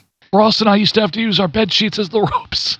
When you saw those shows, I slept on those ropes afterwards. That's all we had. You make a cot under the ring with the ropes.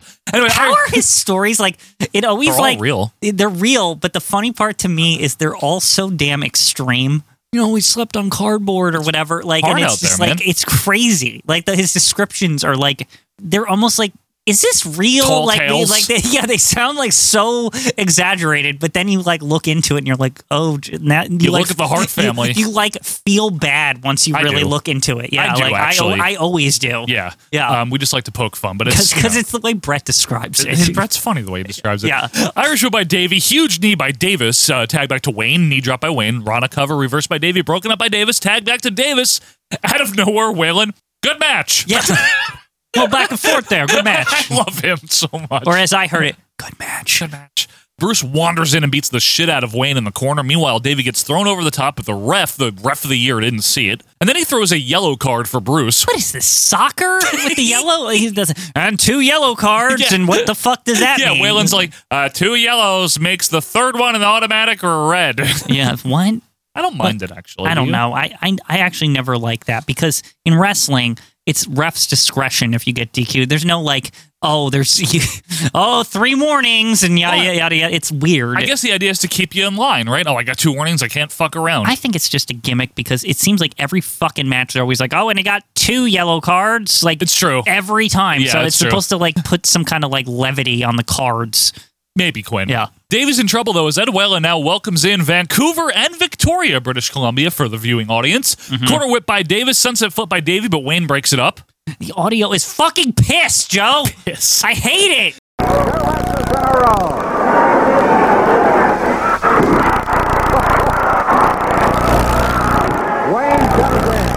Imagine the full power of the audio, which is nothing, but also it's still the full power. So when a high frequency tone comes in, like a buzz or something, you're like, ah! It's fun. Wayne's back in, Irish whip, dropkick on Davey, who is not in the Navy yet. Definitely not. Is not. Way too young. The ref goes over to talk to Bruce, which allows Davis to beat up on the Bulldog. Davis back in, shot to the ribs, and this sounds like it was filmed on the stern of a battleship. You're right. The audio is tough, man. Yeah.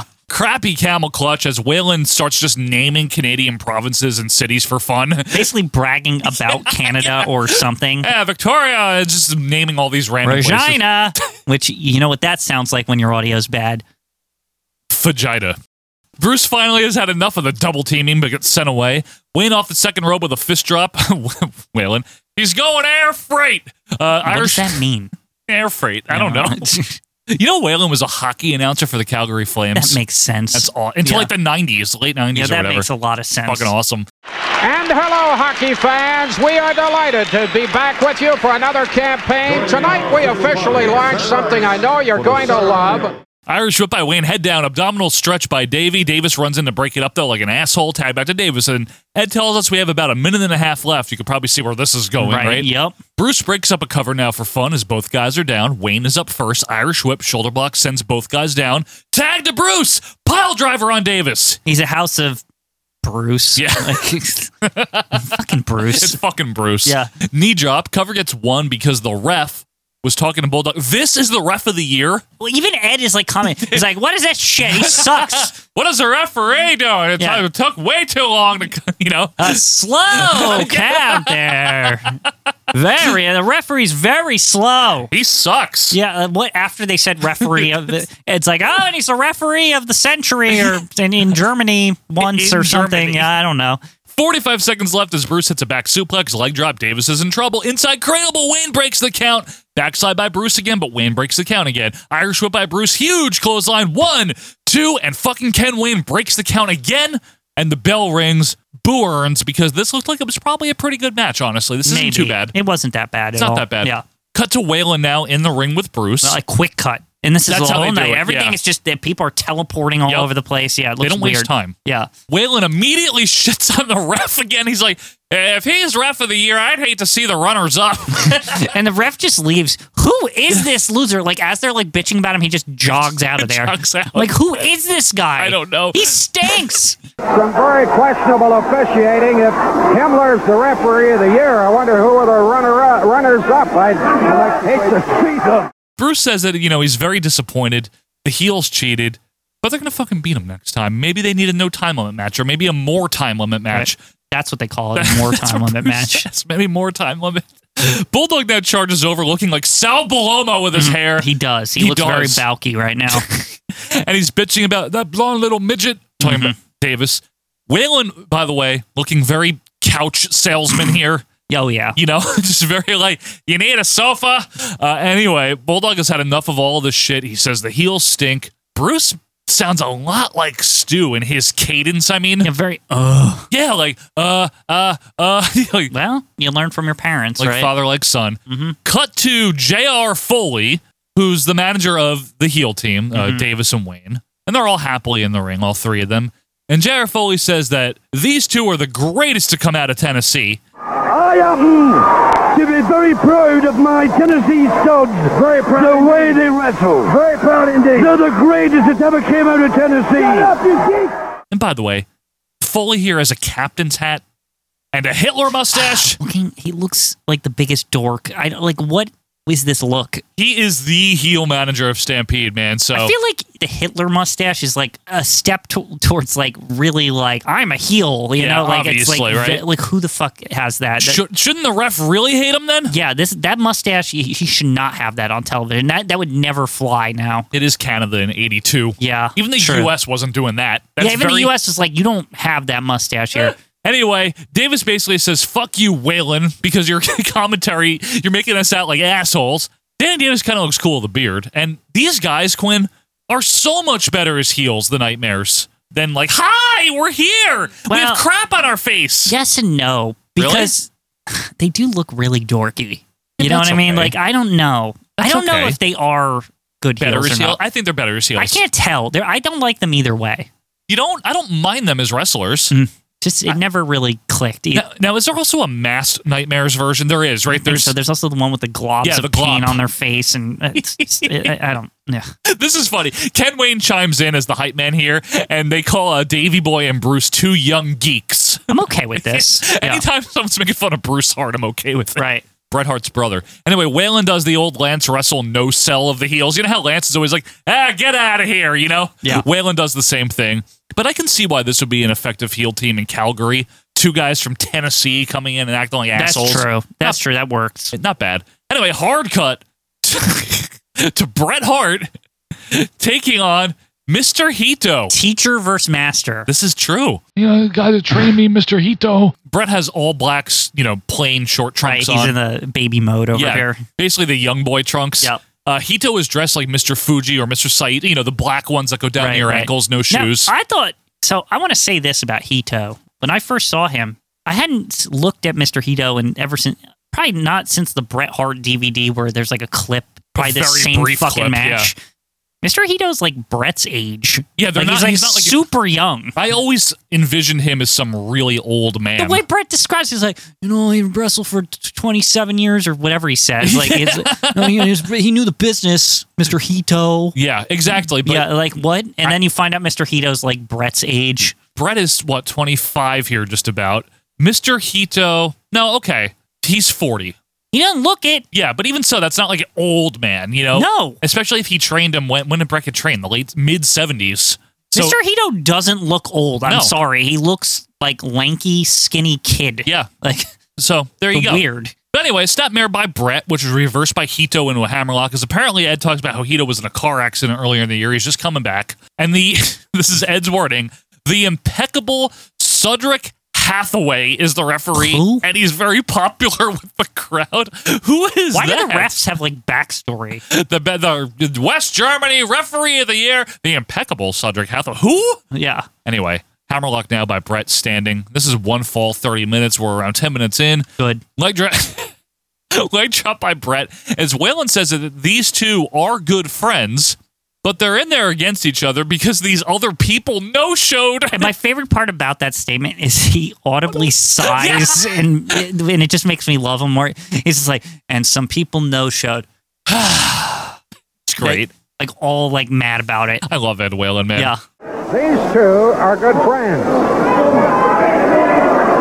However, they are in there against each other because for some reason or other, Eldon Stanton and Mike Hammer were no-shows. Bret hammers away on the arm here, then cranks up a wrist lock. Hito backs up, clubs away to escape. Bret hangs on, arm wringer by Bret now with some boots.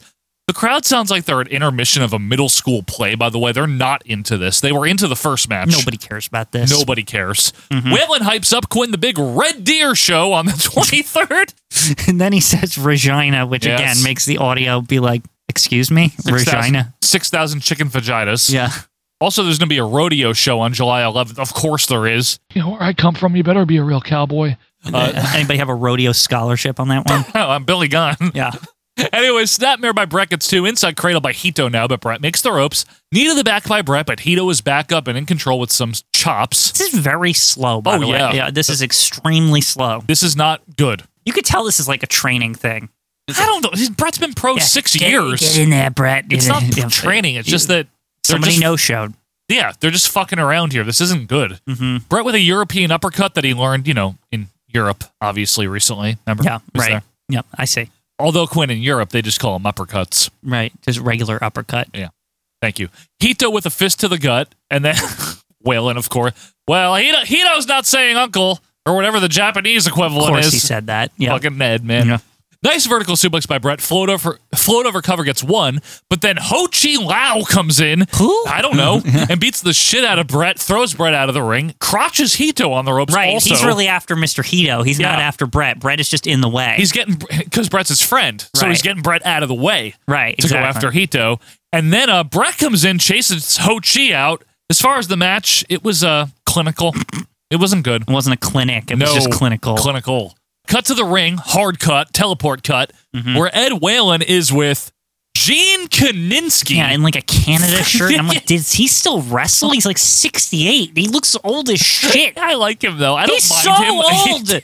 He's so old here, Joe. Do we need to know how old he is just for He's fun? got to be like Stu's age. When was he last the champ? 69? Good Lord. Probably in his 40s. So he's He's probably 69 here. Maybe 58. Let's see how old he is. He was born in 1928, which makes him 54. Okay, he looks much older. He does look much older than that. I don't know if it's like cigarettes or something doing it, but he looks really old here. Gene talks about how Stampede is good, and by the way, it's on Channel 13 in Vancouver and Victoria. What's it on in Regina? Don't worry, we're not worried about what's on Vagina. Anyway, you know who's going to be there as the show goes on? Ric Flair. Okay. The Hart Boys, of course. And Gene says so many great wrestlers. Also, Stu is a good promoter, and he's going to elevate wrestling. So much that he's going to sell it soon, Joe, to 2 more years. Vince McMahon. Now, I got to say, when they were promoting this, right? Yeah. Just now, I feel like they're hyping the Hart Boys. Is this like, do you think they were trying to do like, what, it's like the Von Erich Boys? Yeah. Like, like this is Canada's version, and they're trying to use the fact that the Von Erich kids are popular now as kind of a stepping stone. It's like, well, we're going to make the Hart kids the top family in wrestling here. The promotion was generally built around one of the Harts at any given time, right? If not more. Right, but now we're accumulating a bunch of Hart kids. There's a lot of Harts. They're all coming of age, right? Yeah. I got to say, I'm starting to see this is just Von Erich imitation, I guess, but I think the Harts were wrestling all before the Von Erichs were. Probably, but that's out of just because nobody works here. So that's true. They were selling programs too and setting up the ring. That's not because we're centering the promotion around them. That's because there's nobody to wrestle. Well, I mean, not too many people. You're right about that. Gene Kaninsky here also compliments Ed Whalen as an announcer, which that's a first. No one ever compliments Ed Whalen. That was very nice of him. I thought it was kind. Yeah. Kindly old man. Gene also likes this promotion a real lot. And by the way, Channel 13, 11 a.m. to noon. Okay. Make sure he tells you till. Well, so you know when it ends. Most places they just say it's on at this time. We're not going to tell you when it's over. But he wants to make sure you know what you can do after. You plan your day around it. Also, he says hi. He's still going to his Vancouver fans, Victoria fans, and the American audience. What is this? It's like goes on and on and on. It's just like, and I like wrestling, and I wrestled 60 years ago, and it's hi to the Americans and Channel 13. Don't forget about Channel 13. And he's just like. Just casually here. Fireside chats with Grandpa Gene. Anyway, cut now to Whalen, who is with Leo Burke, who was recently, Quinn, in the Maritimes. Don't even bring that up here, please. The fucking Maritimes. That is the worst Canadian promotion ever. That we've seen, yes. Without a question, right? Have we done, though, Montreal yet? It's got to be better than Grand Prix. It can't be worse than the Maritimes. Doesn't Paul Vachon have one? The worst thing I've ever seen in my life. It's so bad. Grand Prix is hard, man. That's hard to watch. Anyway, Leo here wants to beat Duke Myers tonight, and also apparently Nick Bockwinkel's going to be coming into the territory soon. We cut back to the ring now where Keith Hart now is just getting his ass kicked by Dynamite Kid. He's just getting his ass kicked, and it's good. It is. Like he's literally just whooping his ass. It's good. Like we just cut to Dynamite just destroying him. It's great. Now Keith has plain blue trunks, no knee pads, very mustache. Right. You know, the famous Keith Hart mustache. Yeah. I feel Keith is like in his prime here, right? He looks good. He does look Believe good. it or not. I have like no problem with Keith here. He's good. Even though he's getting his butt kicked, but he's like, he looks in shape and stuff. It's fine, right? Yeah. Anyway, Dynamite has the maroon singlet, big heel. This is heel Dynamite. The height of his heeldom. Absolutely, man. Keith with punches, corner whip, 6 punches in the corner. He hammers away like Little Mac. Right. Ball kick, though, by Dynamite. And somehow Keith already has a yellow card, Ed tells us. Who cares? I don't care about the cards. Just get the cards out of here. Enough with the cards. Referee is James Lipton again. Is it the guy from that actor studio or whatever? Yes. Keith pounds away, gets Dynamite down on the mat. Ed Whalen says that Dynamite is from Liverpool, England. And J.R. Foley, though, is from Cesspool, England. Stop. And then Ed laughs at his own joke. He's like, haha, it's true. Yeah. The Dynamite Kid, Liverpool, England. You probably know from J.R. Foley's accent that he's from Cesspool, England. It's true. And then suddenly J.R. Foley, because he's obviously Dynamite's manager, he wanders over and says some shit into the mic. I don't know what he says. I'll try to dump it in. It's really weird. If we can hear it, mm-hmm. We need some big audio Dynamite around here. You're going to have to, like, embiggen the audio on the Audacity. I'm going to have to do what? Is that a thing where you make the waves big, or what? How does it work? The problem with just making it big is that you're making the noise big also. Yeah. I know what a cesspool is. Really? You've become very educated of late. Anyway, Dynamite's back in control now. He throws Keith to the floor. Keith now has words with JR before heading back into the ring. Dynamite is there to meet him. They roll around on the ropes. Keith with the big series of punches, but Dynamite strikes back, lands some kicks in the corner. This match isn't bad, Quinn. No, this is probably the best match of the night, and I'm not even kidding. Yeah. Again, Dynamite, so of course it's pretty good. But Keith is good too. Keith holds his own here. I got to hand it to the Keithster. He's good. So shoulder blocks in the corner by Keith. Big knee lift. Big uppercut by Keith. And a turnbuckle ram. Dynamite's in trouble now as Whalen just wants to explain that Keith, Brett, and Bruce are all sons of promoter Stu Hart. Oh, no shit, right? Fucking what? Headbutts by Keith, more punches. Keith's stuff, Quinn, I've noticed about Keith, it's crisp. It's like Brett style. Why is Keith really good? Is he like secretly the best Hart? And he retired to do the firefighting or whatever That's he did. Bruce. Like, I don't know. Isn't it? No, I thought Keith's a firefighter. Keith's the fireman. Bruce is just a substitute teacher, they said, or whatever. I wonder if Keith is the real talent, and he just kind of like, he was like, you know what, fuck this. Like, he's kind of like how Owen wanted to get out, but he just did it earlier. And he was just like, I'm not living on fucking oatmeal for the rest of my life. I got like a family. I can fight the fires, make a good living, you know? Like, and he just got out of this shit, right? He does seem like a really nice guy. He does! Keith Hart. Keith is awesome. I really like Keith. No one ever talks shit about him. He's the good Hart. Like Bruce? Yeah. Bruce, everyone's like, fuck Bruce. Yeah, but Keith, they're like, you know, he's a nice fireman guy. and a good guy. He's got a family, and he's a good dude, right? And he's good. But I'm saying the secret is, Joe, I think he might be a really good wrestler. We need a best of Keith Hart compilation, we need to please. See, what if there's like, it's this huge secret, right? Like, not even Brett compares to Keith. Like, Keith is like secretly the best Hart. It's just the best. Like, if no one knew, he would have been a huge superstar. Like, it would have been this whole thing, right? Maybe. Imagine fucking like Stone Cold versus Keith Hart at WrestleMania 13 instead. Like, you know, I'm just saying, things could have been very different. You're absolutely right. Dynamite with a snap mare into a reverse chin lock. Back up, Irish whip by Dynamite. Keith catches him in the sleeper. How does he know it? I didn't know he knew the sleeper. J.R. Foley now waves his cane at Keith, and Keith hops out of the ring to chase Foley away. Holy Foley. Remember that? Yes, please don't. Body slam to Foley on the floor, and then Dynamite heads all the way off the top. This was insane. To the floor with a splash. I was like, holy shit, that was awesome. That was great. Okay, the thing we didn't mention, though, is the camera. They had like a weird ceiling cam ready for just this. Pavilion I don't know cam. how the fuck else they would have gotten it. Covered in spider webs. Yeah, it's like you see like the posts going up to the ceiling and shit. Like, this was a great shot. I never knew Stampede did anything this remotely good. Like, you know what I mean? Like, I didn't think they were capable of this. You were very impressed by Dynamite's dive, right? Yeah, it was good. This was amazing. And it was shot cool, too. Yeah. Anyway, the ref counts them both out, obviously, as they brawl into the crowd. Just very good. Very good. Perfectly fine. Great stuff. We cut now to Ed Whalen and Keith in the ring. And Keith looking all sweaty and like red. Yep. Like he's all, like, literally, he's got the like kid that overheated face where it's like he's all beat red. I know exactly. You know what I mean? Of course I do.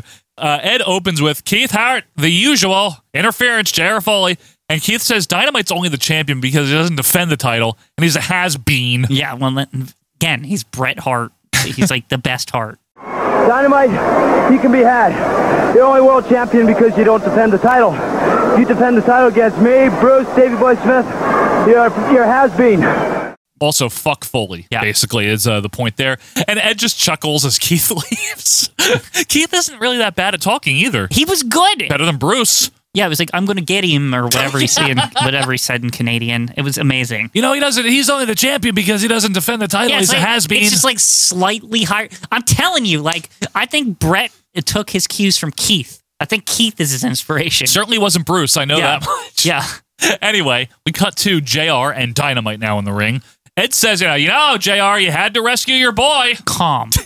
And like Ed is such a homer for the faces. Like it's ridiculous. Like 100. He is not unbiased in any way. He's just always like, "What a piece of shit, J.R. Foley, you suck ass." And he's always like, "Get out of here!" to the heels. Like he doesn't sell the heels. And then if something bad happens to the heel, he like goads them. Like it's like what? He's very, very homer. Yeah. And then J.R. Foley says, "All the Hearts do is cry." Well, Ed makes fun of JR's suit now as Dynamite gets all pissy and says, "Fuck the suit. We're talking about wrestling here, professional wrestling." And I gotta say, Quinn, Dynamite is talking better here than I've ever heard Dynamite Kid talk. Yeah. This is from my understanding, this is like Dynamite's best work of his career or something. That in Japan, right? Yeah. And he's probably better as a heel, truthfully. Yeah, he's kind of a natural asshole. He just seems like a dick, but his offense is really rough. Yeah. So he kind of seems like, wow, what an asshole. He doesn't seem sporting at all. He just seems like he wants to hurt you. Yeah, you know because he does in real life, I think, you know. But anyway, he calls out the whole Hart family and says none of them are good enough to beat him. Good. I mean, even Bret says it. He's like, best wrestler I've ever seen, or whatever he says. Tom was the best one. Yeah. And then he makes fun of Carlos Colon for some reason. Yeah, what is this? He just like calls out Carlos Colon. It's like, you know what? Fuck Carlos Colon. Like, it's just like, what? I'm fine with it. That youngster. Cut back to the ring now, where Gene Kiniski is wrestling Quinn, and he's taking on Ho Chi Lao. Kiniski looking old and proud as he kicks Ho Chi on the ropes. I don't know why this old man is kicking this young man's ass, but okay. Okay. We're near the 10-minute mark, according to Ed. Good. And apparently it's been a ring-a-ding-dong-dandy. Very Canadian. I love Just it. so fucking Canadian, Joe. I love it, man. Ho Chi is wrestling in like an old lady swimsuit. What is that? It's just, you know. It's not a singlet. It's like a swimsuit. It's very Canadian, like, you know, we didn't have the outfit ready. We didn't have it ready. Yeah, we did. Maybe it's just, he looked like he just went to the ladies' swimsuit store and because they pennies. Yeah, they don't have that up there. I'm just saying he got the extra large, and just because he couldn't find any tights for the night, that's like what it looks like. It does you know what look I mean? like that. Yes, it really does. Not a bikini, obviously. We're talking like a. It's like when your grandma goes to the beach with your family, right? The full body swimsuit thing. Yeah. Anyway.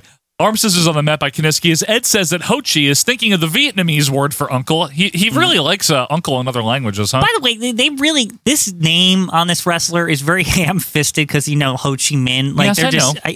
I just couldn't get over that they, like, just went there with it. They're like, oh, Ho Chi Lao, ha ha, Quinn, you know. They got a guy in a Hitler mustache. That's true. They do. You know, I can. Who's English, weirdly. Yeah. It's more like Neville Chamberlain. Who?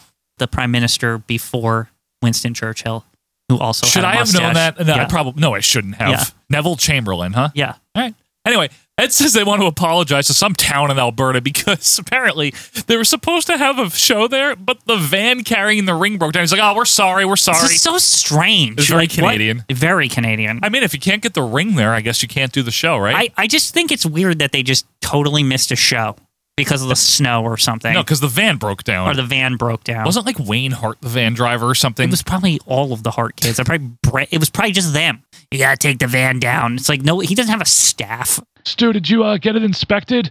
You know, you fucking inspection in Canada, you know, that type of thing. I run this town. Alberta. Yeah. Anyway, still in an arm lock here, as Ed says that he first met Gene Knitsky 3 decades ago. Excuse me? He does. Like, I first met him 3 decades ago. Mm-hmm. It's funny. Back up, big chops by Gene and a shot to the Viet Cong here. Off the ropes. Sorry, but chop by Ho Chi. But Gene is still okay. Hammers away. Ho Chi with the face lock. Apparently, J.R. Foley is out here for this, too. And is he managing everyone? Yes. And that's what he does. Hito has wandered out, too, but we can't see him. There's Hito chants, by the way. I never even knew Hito was popular enough for people to know his name to cheer. So Gene is just kicking all kinds of slow ass here. Knee to the gut, stomp. Ho Chi begs off, sneaks into the eye gouge. Some kicks, and Gene is down. Nice reverse drop. Toe hold by Gene, though. Now a slugfest. Side headlock by Ho Chi. Foley gets on the apron. Irish whip. Drop down by Gene. Hito with a punch to Ho Chi. Backbreaker by Knitsky. 1, 2, 3. And he got his revenge. Hito gets his revenge, man. Hito's revenge. That's right. And Knitsky wins here. Mm-hmm. Hito's revenge, not Tito's. Yeah. Wow, a pinfall in Stampede, Quinn. Interesting. It's very rare. Not a real finish, or an actual real finish, yeah. Anyway, we cut to Ed with JR and Ho Chi. They're pissed about Hito nailing him. And Ed Monsoon over here is like, I didn't see that. It's funny. Like you said, he's a big homer. Oh, my God. He's ridiculous. I know. He's just blatant. Anyway, JR calls out Mr. Hito to face Ho Chi Lao next week. As we cut back to the ring abruptly, where Duke Myers has a nerve hold on Leo Burke. Duke looks like a football coach, and Leo looks like an 80s dad. Like, this is very average-looking folks here. Very. In this match, we're just past the 15-minute mark. Good. Burke tries to power out, but gets sent back down. He used the hair, though, so he gets a yellow card, and apparently this is his second yellow card of the match. Can we calm down with the yellow cards, please? Enough. I know. Enough. Almost every match. Every single... And he's got 16 cards, maybe. I don't know. Oh, he's there on Ocean Avenue. Anyway, up and out, off the ropes, and a shoulder block by Burke. Oh, I'm glad you got that. Yeah. Off again, and Duke with an elbow to send Burke back down. Back to the nerve hold for a while. Finally, Burke with an inverted atomic to break it. The crowd is very loud in my one speaker, by the way. I'm just hearing, and I'm like, oh, my ear. Big rights by Burke from his knees. Now he's back up. Duke's in trouble, though, as Burke lays in the chop and lands a big right to send Duke back down. Sleeper by Burke. Duke is able to stagger to the ropes, though. Back up. Bulldog out of the corner by Burke. Nicely done. Cover gets a very delicate 2 count. What even was that like, Kenny? He very calmly got in the mat. He's like, 1, 2. Like, I was like, what? It's almost as bad as the Bronco Lubitsch standing count. It's the complete opposite of Earl Hebner, or like one of those guys. Yeah, like, it's dramatic. Dramatically opposite. Absolutely. So anyway, here off the ropes, Burke collides with the ref. Duke backdrops him over the top. J.R. Foley once again sends Leo into the post. Does Foley manage every single heel? Like, so is that far, just the whole company? Yeah, it's kind of what he did. J.R. Foley's men versus the world, right? Kind of. Yeah. He manages most heels, yes. He really does. I haven't seen one heel not managed by him yet. Yeah, you're right. Not one. He's literally managed every heel tonight. Back to the apron. Suplex in by Duke. Elbow drop. Ref is back up. 1, 2, 3. Duke Myers wins? Wait, what? Is Leo a champ? Yeah, North American. Was this for the belt? Yes. Okay. We just saw a weird title change. Okay, that's odd. So J.R. Foley wanders in to celebrate. We have a new North American champion, Quinn. This old man? Yeah, he played one, and his name is Duke Myers. But wait. Now Jurgen, remember him? Yeah, the German referee of the century. Yes, he wanders in from the actor's studio to take the belt away. He's giving it back to Leo Burke because of the over-the-top rope interference and cheating. So wait, now this ref is good? Well, he is the ref of the year. How was he a dick against the faces earlier, and now he's like, I gotta fix this? Yeah, I don't even understand the logic here. I did tend to mean to screw up here. You didn't win, and you didn't, that you did 10. Anyway, J.R. Foley tries hilariously to punch the ref, who blocks the punch, punches J.R. For no reason in the background, Duke lands an elbow drop on Leo Burke while this is going on, and basically the bottom line is Leo Burke is still the champion. Right. Because of James Lipton. And now he'll get to keep it and fight other people or whatever he wants to do. And then we hard cut to Bret Hart in the ring with Ed. Yeah, Bret in a white shirt, by the way, just like polo shirt or whatever. Yeah, like a polo. Like jeans on. Yep. And he says he was supposed to be teaming up with Jim Neidhart next week to be taking on Duke Myers and Dynamite Kid, but Jim had a family emergency. Oh, I see. So Bret's consolation prize here is he's going to be teaming up, Quinn, with Dave Schultz. Cool, Dr. D. Dr. D. But we didn't even mention here. What? So Bret is already tagging with Jim Neidhart. The Hart Foundation was just in this company. It's very occasional, though. I don't think it happens a lot. It's just odd that like something so prominent that that WWF wouldn't whip out the footage of them teaming up. It's like, and the Hart Foundation, that's where they came from. Yeah, here's Bret Hart and Jim Neidhart in 1982, and Jim Johnson wrote the theme. Yes, somehow. Anyway, Bret is obviously not good at talking yet. Oh, no. This is supposed to team with Jim, but a family emergency, so I'm going to team with Dave Schultz. It's not very good. I couldn't think of a better partner than Schultz. So me and Schultz against Myers and Dynamite, they're going to have their hands full, and hopefully we might have 2 new champions next week. We cut to JR, Duke, and Dynamite Duke in the and ring. Dynamite sound like a great tag team name. That's a good name. Duke and Dynamite. Duke and Dynamite. Duke and Dynamite are the tag champs also, by the way. Which they just failed to mention the whole show. The entire show. Yeah. So Duke makes fun of Neidhart. Dynamite's hair is like fluffier now. Like he took a shower and then used a hair dryer or something. Like, you know what I mean? It's exactly what it looks like. It's seriously. Dynamite calls Neidhart a big fat kid. He's also like, fuck Bret Hart. Or fuck Bret Hart. Fuck Bret Hart. They also want to know who's replacing Neidhart. And Ed Whalen is like, you want to know? You want to know? It's David Schultz. See, they didn't hear because they were in the shower, remember? Right, fixing their hair. Yeah, there you go. It all makes sense. It all makes sense. And they get all nervous when Ed tells them it's going to be David Schultz, which I like. Yeah. And by the way, Duke looks like Jacques Rougeau now. Have you seen Jacques, like bald Jacques Rougeau? Like he looks like the older Jacques Rougeau. He does, though. And then out of nowhere, and this is just a comedy line, I think, just to be funny, JR says to Ed, you want to go to a party? What is even happening? I don't understand. That's so funny. So they continue to bitch to Ed about David Schultz, and Ed has a great line. I have nothing to do with David Schultz. I'm just the announcer. It's funny. Chip Lollipop. I have nothing to do with David Schultz. Come on, I've got nothing to do with it. I'm just an announcer. So Ed sends him home here. But in the meantime, and in the between time, there's another edition of Stampede Wrestling. Bye now. Yeah, bye now. Love him. I love him. Too. He's so great. Well, that was it. I mean, honestly, Quinn, I didn't have high hopes. No, I had no hopes. You had none? I had medium. I was like, this is probably going to be bad. I had like 4 out of 10 hopes. Mm-hmm. But it really wasn't bad. Much like Poutine, Stampede is an acquired taste. But honestly, this is okay. The matches were pretty good. Yeah, and Keith Hart. This was actually decent. Some boring wrestling, but of course. Also some high spots, especially that Dynamite jumping off the roof or whatever he did. Yeah. Good feuds. Good feuds. Yeah. Way better than I expected. Way better than I expected, too, honestly. Especially some of the Ed Whalen stuff is always good. You can always count on him to be funny. The only thing, if you're going to go out and watch this, the audio is freaking unacceptable. The audio on this is really poor. It actually so bad. It's not just us complaining. Yeah. I have these big ass JBL speakers here. See, that's why I was like jealous when I was trying to like get it through my dinky fucking like headphones, and I was like, I can't hear anything. Even I had to crank them much more than I usually do, to hear something. But anyway, folks, thank you, Kelly Smallwood, for the suggestion. We really do appreciate that. And like I said, guys, if you want to put a specific episode review request on our Facebook group, it is there. A couple of other quick things too before we get out of here. Reminder that if you use Apple Podcasts, iTunes, it used to be known as, right? Can you please leave us a review? It helps. It's very helpful. It just is a general help, okay? Mm-hmm. And it costs you nothing. If you do want to support us and you want to get extra content, you can get that.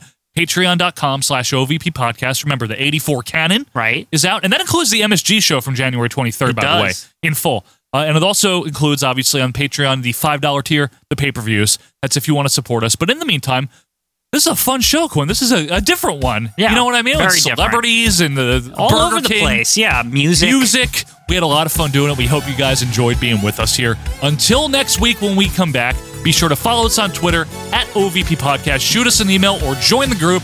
But until that time, I am Joe Murata. That is Michael Quinn. Bye now.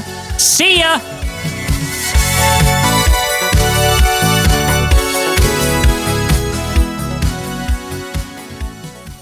Stampede Wrestling is coming to Vancouver, BC and surrounding area. And the wrestlers that you're seeing here on Channel 13, you'll be seeing in person in Victoria and Vancouver in the very, very near future. Wrestling will be on Channel 13 every Sunday morning from 11 o'clock to 12 noon, so don't miss it. And I'm sure that the fans will be glad to see the type of wrestling that they're accustomed to. There'll be such stars as Ric Flair, the world's heavyweight champion, of course, yours truly, Gene Chinisky, the Hart Boys. I could go on and on because there's so many great, great wrestlers with Stampede Wrestling, and I'm sure that the type of talent that promoter Stu Hart has, that wrestling again will be up the plateau that it enjoyed for so many years in the Vancouver and Victoria area. Ed, I've heard some great compliments on your commentary. You've never distorted the TV picture by your remarks. I watched the match this evening, and I see some very, very tough, rugged individuals, some very, very scientific wrestlers, and those who just go in there and let her fly. I think the fans are really in for a wonderful hour of wrestling. That's Stampede Wrestling here on Channel 13 every Sunday morning from 11 o'clock till noon.